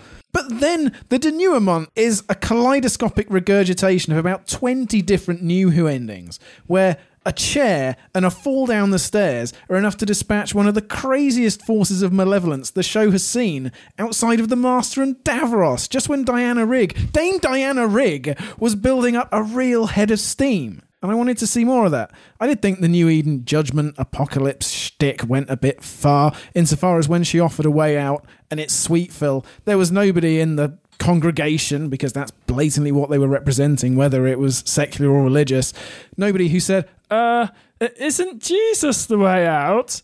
And that scene only works if you're steamrolling the inconvenient specifics of a religion into the concept of cults and cherry-picking what works. But on the whole, I thought the episode was decently done. We saw glimpses of Jenny beyond the templates, which I've been wanting for a while, although I wish she'd been given even more to do, and they didn't get the scene together at the end where they're letting everybody out of the factory and they share a moment, because that's when that could have happened.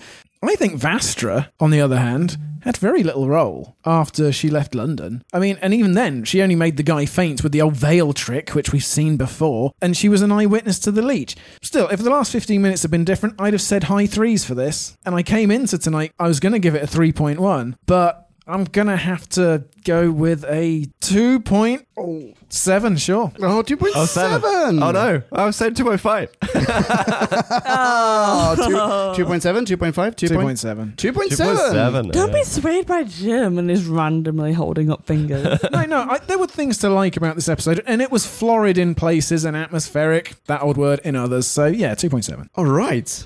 I don't want to follow that. Oh, I guess that's me then. They've done the universal put their fingers on my nose. Hey, Jim. Hello, Jim. What did you think of this episode, Jim? I didn't come in on a 3.1 at the start of this. Did you not? No, I didn't.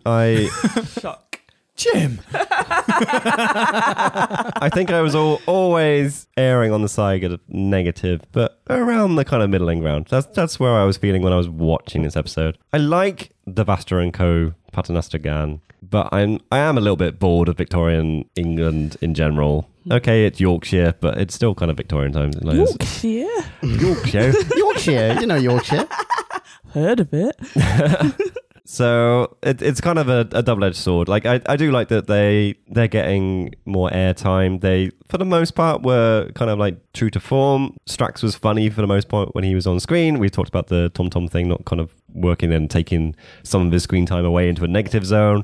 Vastra, I think Drew's right, actually, isn't actually a massive part of this. Although, like I said, it kind of feels like it could have been her show because everything's sort of revolving around her crew for the most part, and the Doctor's kind of sidelined a bit. But she's not actually shown to have fullest, but Jenny is on the other hand, so that's good. I think the whole kind of storyline with Gillyflower is a bit weird, that she's into having super people, but then she's recruiting the downtrodden. I hadn't really picked up on the weird kind of religious cult aspect crossover thing. That's my thing. Don't worry about that. Yeah.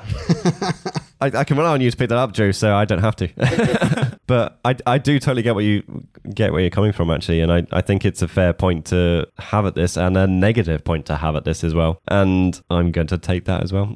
You know what? I'm going to drop a point off, half a point off, as not a half point, a decimal point off. Went from a whole point to a decimal point. I'm going to have to reconfigure the whole I've website. lost my mouse. 2.05. Oh no. In a similar kind of vein as the Vastra crew being like taking the show, the Doctor and Clara aren't really a massive part of this. Clara in particular is barely doing anything. And we brush on the fact that one of her biggest scenes is the Doctor not listening to her, which is a trope that we had in the 70s fucking classics. Why are we seeing this in 2013? Like, it's tired, it's boring, and it's offensive. Like, let's just do something a little bit different. This is Gatiss. This is like one of the showrunner writers, like the most important person next to Moffat as they think of themselves anyway. Whether we grant him that, I'm not sure. But and it's all just a bit shit. Like, it's just the Doc is mostly shit as well. It's like he's occasionally like doing some kind of uncovering of things, but for the most part he's being someone who's been duped. We didn't even talk about the fact that he's the one that's been captured. Like, and this is the Doctor. Like, how has he let himself get into this situation? It's barely brushed against the fact that, like, it's another set of people that have to rescue him. He's very fortunate he's in the time frame that the Paternoster crew existing, because there might not have been anyone to rescue him otherwise. That's very true. If this had happened in 2017, who would have come to his rescue? Exactly. Like, he would have been fucked. Then It would have torched wooded it, or yeah, something like that. Elton from Love Elton, Monsters. yes. He would Sure. be standing in line for an ELO concert. like, something smells red. What's that?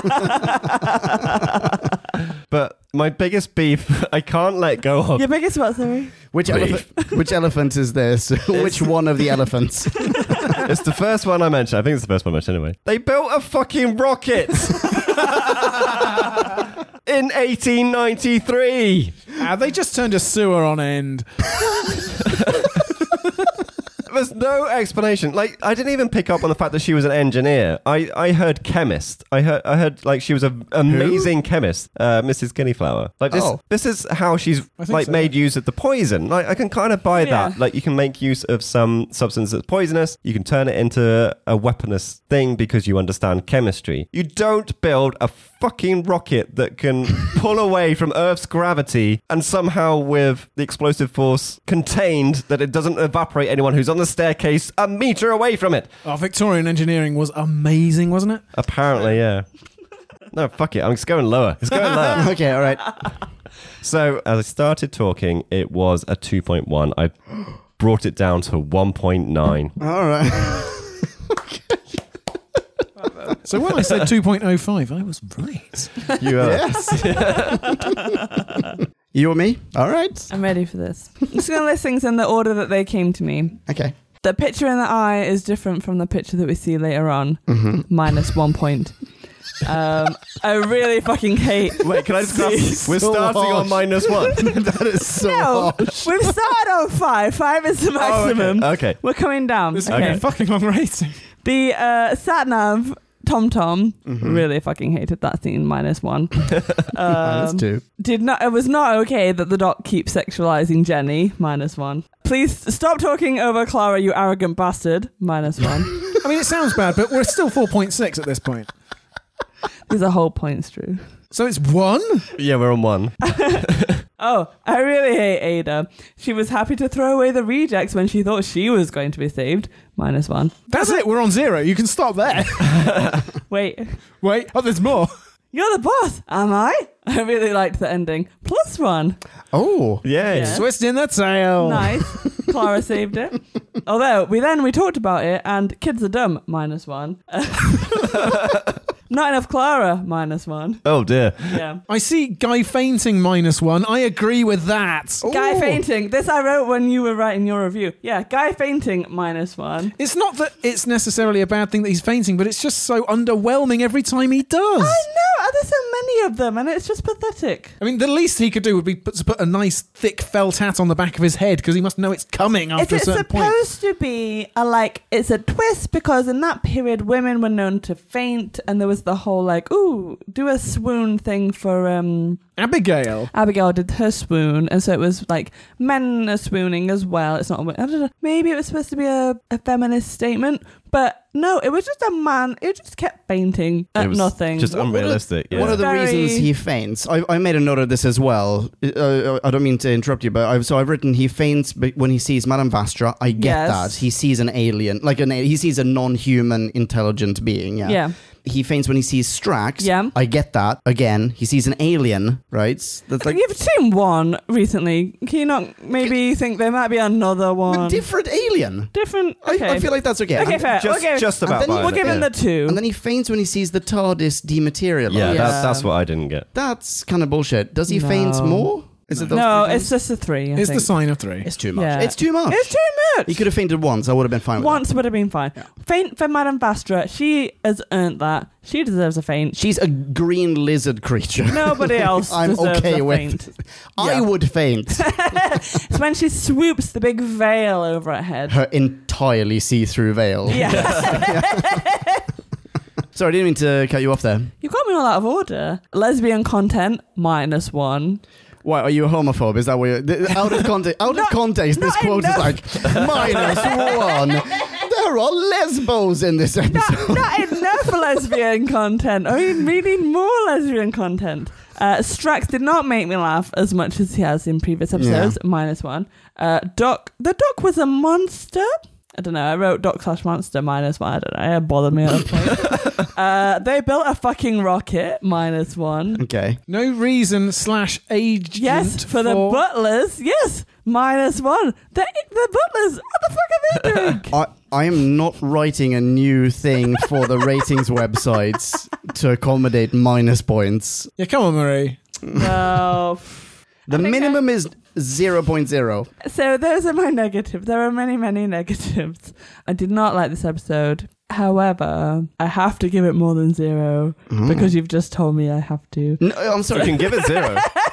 Let the records show exactly what you want to give this, but the website will probably colorize it as a Let me 0. just count up. -13. Oh, God. All right, fine. I guess I'm writing it. But I will admit that maybe I'm -13. maybe I'm being -12 I can understand, but -13 is beyond the pale. maybe I'm being a little bit hard. Did you add the positives on? Yes. I will go up by a note, and I will give it a 1.3. Wait. Oh, wait, okay. Wait. What now? What? We're just going to Minus- shift it all over. -13. You've turned it into 1.3. Well, for your scale, Oh, okay. Okay. 1.3 it I is. guess it was fine. It was fine. Okay. Cool. 1.3. Yeah. All right. In brackets, -13. Okay. I'm not sure how to follow this triumvirate of minis. Can I interject, Yeah. which can get edited out? But you gave The Angels Take Manhattan 1.0. Are you happy that this is going to be rated higher than that? Well, the one I was thinking of was the Wasp. The Wasp. Oh, Oh. the Donna Noble Tour de Force? And I The unicorn think, and the... I think I What? Just one of I many. think I disliked the Wasp one more than I disliked this one. So, Vampires of Venice was 0.8. oh wow. Is this that much better? Victory of the Daleks 0.9. What was the Wasp one? I'm trying to find it. Oh, wait, what's that? No, that's Planet of the Dead. Oh, fuck Planet of the Dead. Gareth Roberts. Unicorn and the Wasp 1.0. Okay. So No, you're higher than that. I'm happy with my 1.3. Okay, I'll stick fine. with a 1.3. Okay. Okay. Sorry. Right. All right. I'm gonna speed through this. I'm gonna bullet point this. So in the pro column, I'm giving this plus points. Hear me out. I'm giving this plus points for the Paternoster gang and the chap fainting. Wait. Wait. I said hear me out. Wait. Justify thyself. Wait, I'm giving it plus points for general atmosphere. I don't want to repeat myself, but general atmosphere. It is very atmospheric. In terms of production value, they did a great job. I think there are a few scenes where they're just like beautiful shots. As little sense as they make, those weird glass baubles that contain people, those little wax statue rooms in Sweetville, they're beautifully done. I really like that. Like the weird like megaphones that simulate the sound of factories working. Like, Oh, yeah. like there are little bits that are great. There are also bits that are dreadful. but in general, I think that this is a very atmospheric episode. You're right. I was beginning to regret my 2.7, but it does look great a lot of the time. Yeah, I'm also Great for nonsense reasons. Yeah, I do. I really like the factory sounds out of the megaphones. That was really cool. Off balance, people. Off balance. See, now I feel like now I'm justifying my 1.3. No, but I don't know why there was a 1 there. Yeah, why would it be minus 13? but to throw a negative into a positive into a negative, they were building a fucking rocket. They didn't have to mask sounds. Throwing a negative into a positive into a negative is a shit sandwich. Okay, Exactly. so my next plus point goes to the rocket. No. No. Because the design of it was great. You know what? It's steampunk. I'm happy with there being something, an anachronistic take on technology. Even when there was the Cyber King who came up in conversation tonight, that's not technology that they had access to at the time, but the fact that we now get to see them in a steampunky way use whatever they had at their disposal to build something which they could never build otherwise. That is entertaining to me, and I like that. I like that there's a steampunk rocket in this. It just looked like the least aerodynamic thing I could imagine. I loved it. I'm also giving a plus point for the plot concept. I like the idea of, people are being taken to this weird facility, they're being poisoned, they're being whatever, like wax statued, whatever, yada yada yada. Plus point for the suckling leech, because that's just crazy erotic. I'm giving a plus point for Strax, a little bit for Strax, because I enjoy Strax in anything, and I thought McGillicuddy was brilliantly evil, like just wonderfully, heinously evil. Minus points for the Paternoster gang and the chap fainting, because there was just not enough Paternoster gang and there was way too much of the chap fainting. But you just gave plus points for the chap fainting. Exactly, that's why I said hear me out. They cancel each other out. Madame Vastra is brought into this episode as the greatest detective in the UK or in the world or wherever, in Victorian England, so we say. But she never gets to solve anything. Like, she does nothing. She is not a detective in this. Jenny does most of the legwork. Strax, on a couple of occasions, fires a laser weapon. Yeah, but the rest of it is the Doctor. Like, they are enablers. They are only there to awaken the Doctor so that he can take this episode home. I'm sorry, what were you going to say? I was just going to say, all I was going to say was that Vastra doesn't deduce, she recognizes. Exactly. Yes, exactly. That does not, like, anyone can do that. Anyone who has met the Doctor before could have made that, like, could have recognized him from that photo. Yeah, or any other Silurian down with the coroner. Yeah. Would have been like, that's the red glunk. Yeah, exactly. Further minus points for the plot holes. We've covered them in detail. Podcast Land, re-listen to this episode. Minus point for this being yet another Moonraker. I'm sure we've had a Moonraker in Doctor Who on Who Back When before. Please pop a comment on the website and let me know which one it was, because I don't remember. But even if we haven't, it's yet another Moonraker because we had bloody Moonraker, and this is just a repeat of that plot. Minus points because there wasn't enough Clara, there wasn't enough Doctor. Ada can go to hell, and the ending, such a wasted half ending. No survivors, no Abigail. The brother who summons Vastra doesn't show up to go, you cracked the case, Vastra. Like, there's nothing. I think maybe he just stands there at the end, but even, like, there are no lines. There's no conclusion. He has to be there to watch the TARDIS. Oh yeah, he faints. Yeah, you're right. He faints when he sees the TARDIS, but there's no conclusion to that arc. He's not there. Like, why is he there? Oh, thank goodness I went all the way to bloody London with this photo, like, or whatever it is. Like, there's no conclusion to that. Plus the lead up to the next episode, and I remember the next episode being fantastic, by the way. Nightmare in Silver. But there's a bunch of children in it. Despite that. Okay. Maybe they all die. Ooh. Oh, no, I don't think so. But Warwick Davis is in it, and... Oh, is he? Yeah, Ladies and gentlemen, Warwick Davis. You laugh. He sounds like that. I had him on the radio tonight. He sounds exactly like that. Oh, really? Did you? I really did, yeah. Warwick, if you're listening, come and join us for our review of Nightmare in Silver. So, There's a lot of pressure to put on my Warwick Davis impression next week. with all of this in mind, I started off very, very high before we started recording this, and then I talked myself down super duper during this review. And I talked myself up again a little bit during, over the course of your 3 minis. Not mine. A little bit, actually, yeah. Yeah, when you talked yourself up 14.3 points. Yeah. So I'm going to end this on a 2.4. No. It's less than half as good as it could be if it were half as great as it would. Fuck, you know what I mean? Vodka, not store-bought. Right, listener minis? Homemade. Let's. Allegedly. Listener minis. Now let's hear from Podcast Land. Max 250, or it would get out of hand. Right, Rooney and Cheese Nozzles, we've had 3 listener minis. I would like to point out at the start of the episode it was 4. We seem to have lost one. Yeah, I either misread them or misplaced one. And I apologize if someone sent in a listener mini and it isn't read out tonight. Then tweet this guy. Tweet him real hard. He's called @Ponkin. You know how to spell that. All in one word. Great. Okay, so... Right, first out of the gates, we have Michael Ridgway. Ridgway. Love you, Michael. Oh, Michael.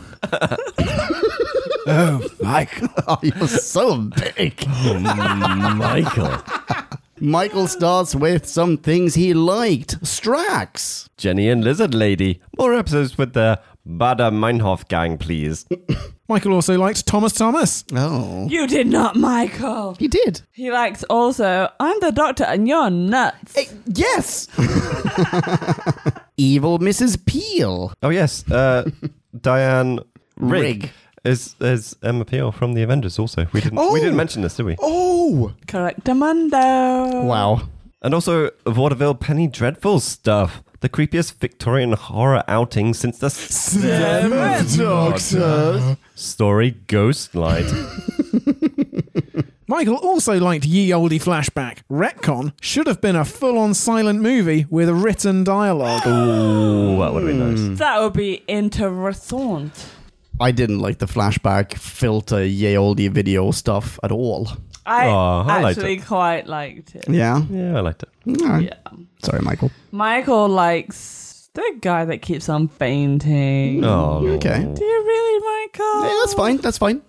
We haven't gotten to his no list yet. And he also likes mostly everything. Mostly. He then continues with some...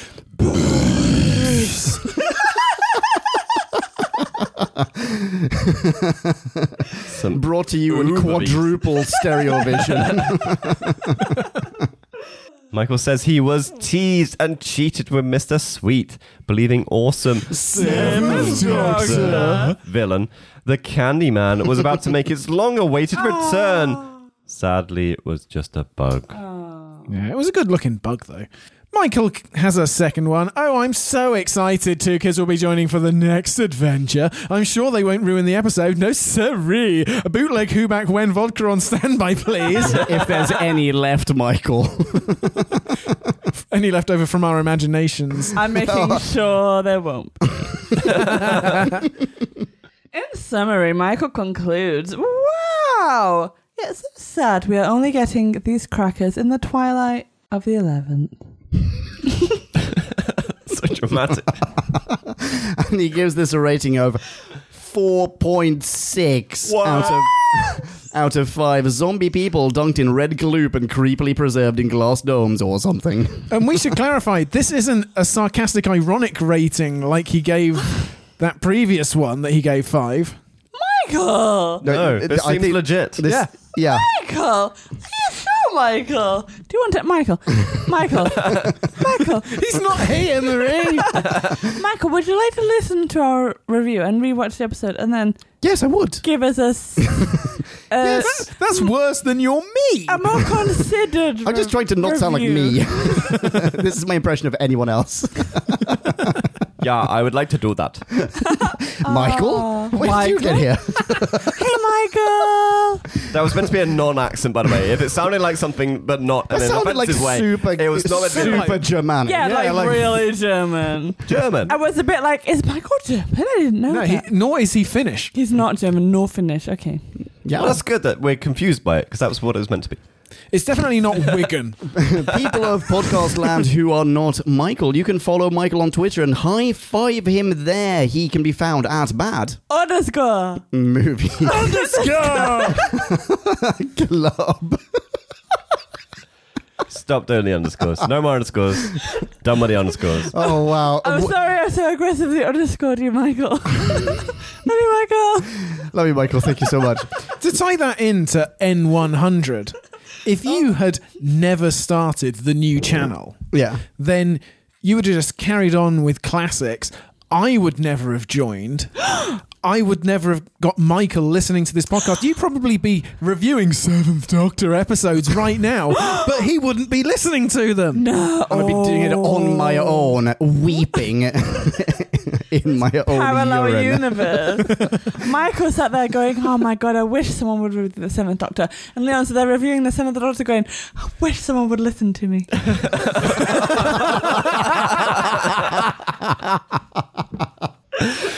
Cruel but true. Just like nuggets of genius. All right. Next up, we have Tracy from America. Hello, Tracy. Hi, Tracy. Hey there, Tracy. Hello, Tracy. Tracy starts, hey folks, here, have a collection of the things I said out loud while watching this episode. She probably should have said, I'm a lesbian, right away, so you wouldn't have to faint twice. Tracy's next comment in its entirety is, oh, Strax. Tracy continues, Jenny Ward hides in the factory. Yes, she does. Doesn't and it's she? been so long since the expression to Vordhide has been used on this podcast. It has been on a list of topics for potential YouTube videos for about like 4 years. Like, do a definition of Vordhiding. Excuse me. Yes, you. Excuse me. I Yes? don't exactly know what Vordhide That's fine. is. Please may you interpret this for me. Certainly, and also, Tracy, thank you so much. It warms my heart that you use this expression. The Vord, they're an alien race slash political faction slash possibly... Maybe there's a religious aspect to it as well, but I think there's primarily a political aspect to it. In the serial Keys of Marinus, a First Doctor serial, and they wore these top to bottom onesie diving suit, like black rubber suits. They looked like gimp outfits with horns. They were not inconspicuous, and they would like Wait, just gimp outfits don't have horns? Exactly. Imagine. well, not the standard store-bought ones. I Oh, mean, right, like, okay. I'll introduce you to a dude. Anyway, so You've been role-playing all this time and you didn't even know. Yeah. anyway, in Keys of Marinus, there are more than a couple of scenes where a Vord would just like press himself against a wall, and someone would just like walk past him and not notice. And for the longest time on this podcast, but now also not for a super long time, we used to say if anyone really theatrically and poorly hid from anyone else on screen, we would just go like, oh yeah, that dude's Vord hiding. It's been ages since, yeah. Anyway, thanks, Tracy. Jenny Vord hides in the factory. Yeah. Hey, bringing it back. Thanks, Tracy. Couldn't be clearer. The next one is, I hope Matt Smith didn't pop his jaw for this scene. Cure anything with that magic wand of his. Oh. Tracy's next exclamation was, Jenny's a lesbian, you dolt! They go in, but they never go out. Continues Tracy. Are they vampires again? Oh no. Okay, how does he eat that food she gives him if his mouth doesn't close? Oh. Just throw it down the gut hole. Just swallow. Yeah. With those arms that don't move. Yeah. It just has to like launch it back and then like catch it. Yeah. Catch It's like it. throwing yourself a peanut. Yeah. I'm just going to substitute Drew in for this one. Horse, you have failed in your mission. Very That's a good. good line. That's a good line. And then I'll swap in here for, Oh, that's right. Clara has a musical theme. Can we talk after escaping the factory? Ah, yes, time to play my organ maniacally. Oh, shit! Mr. Sweet is a weird leech, man. Oh, it's a Rewrite Society dealio. Okay, well-balanced tension and climax. Hey, this is actually a pretty good episode. Is it?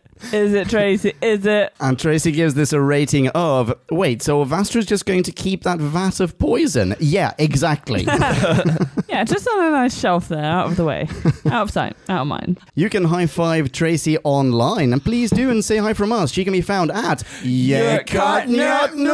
That's Fountain Tracy backwards, almost. All right, so we have one more listener mini, and this one comes from Star Wars Sil,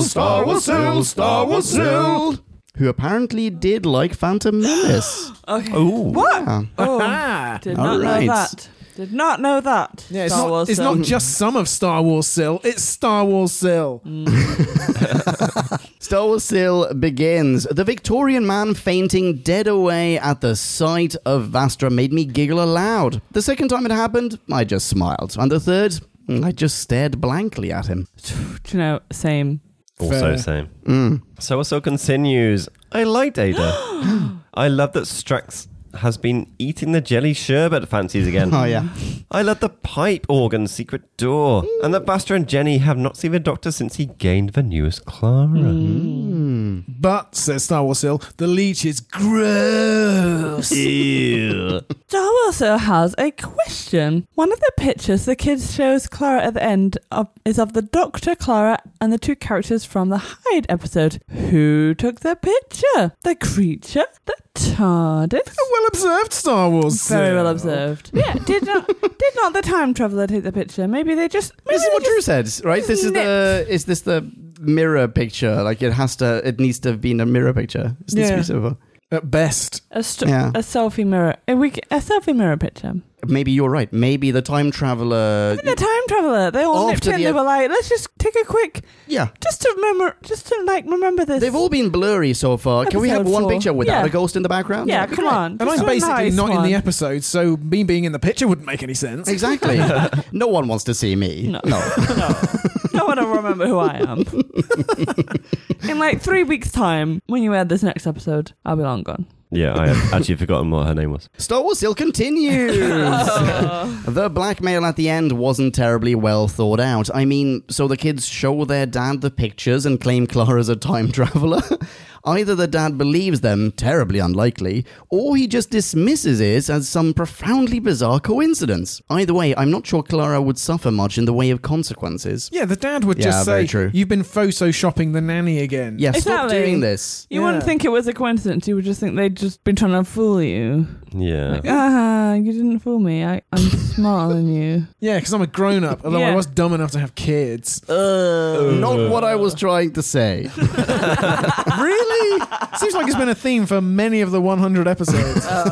No, I'm not saying kids are dumb. I'm saying kids are not detectives. Who Back When, as a podcast, is not against children. No. We just don't support them. As an ex-child myself, I am not opposed to children. We support your decision not to have children. Thanks. We do. So does Star Wars still give this a rating of any sort? Star Wars Sales gives us a rating of 4.3 out of 5 Victorian dresses. Because I love them so dearly. Though the Doctor Who creators seem to think dressing in black was normal for a Victorian one. Victorian women perceive black to be the colour of mourning and ugly. I would only wear it when in mourning. I read a lot of novels written in the 1800s when growing up. Star Wars Sil finishes with congratulations on the 100th new Who Back When episode. You're always fun to listen to. At least based on the first 99.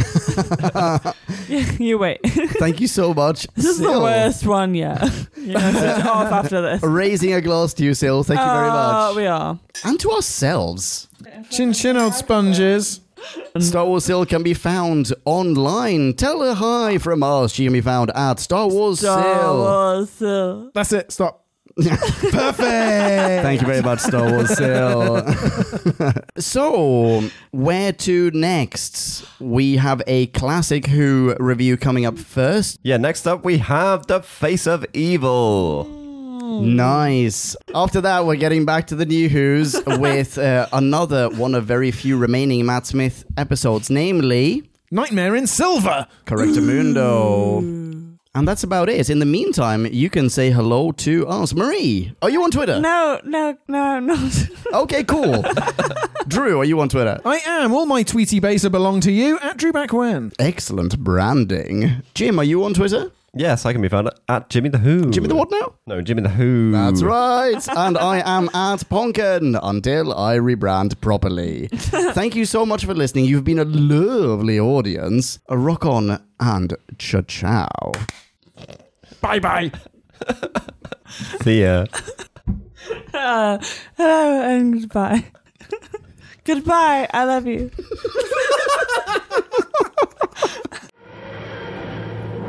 Kablamo! Did you enjoy the show? Then please do what the cosmos compels you to and spread the gospel of Who Back When. Tell your friends. I've got no friends. No problemo, tell some strangers. Hey. Like us on Facebook. That's facebook.com/whobackwhen. All in one word. Are you into Twitter? Awesome! High five us online and we'll high five you right back. You guessed it, we're at Who Back When, all in one word. Check us out on Instagram for behind-the-scenes photos and other Whovian goodness. Watch our videos or even listen to our podcast on YouTube. That's whobackwhen.com/YouTube. Vote us up on Reddit, listen to us on Stitcher, and head on over to our website, whobackwhen.com, where you can submit a review of your own, browse the article archives, and peruse our visual index of aliens, monsters, and more, which increases in kablamos with every episode. And lastly, give us a rating and review on iTunes. It helps our show get noticed and earns you lots of karma points. That's it. Rock on and be rad and excellent to each other. Catch your earballs in our next Who review or bonus episode. Until then, ciao. Who Back When? I mean, everybody's laughing at me, but I do love you. You're great. Keep going.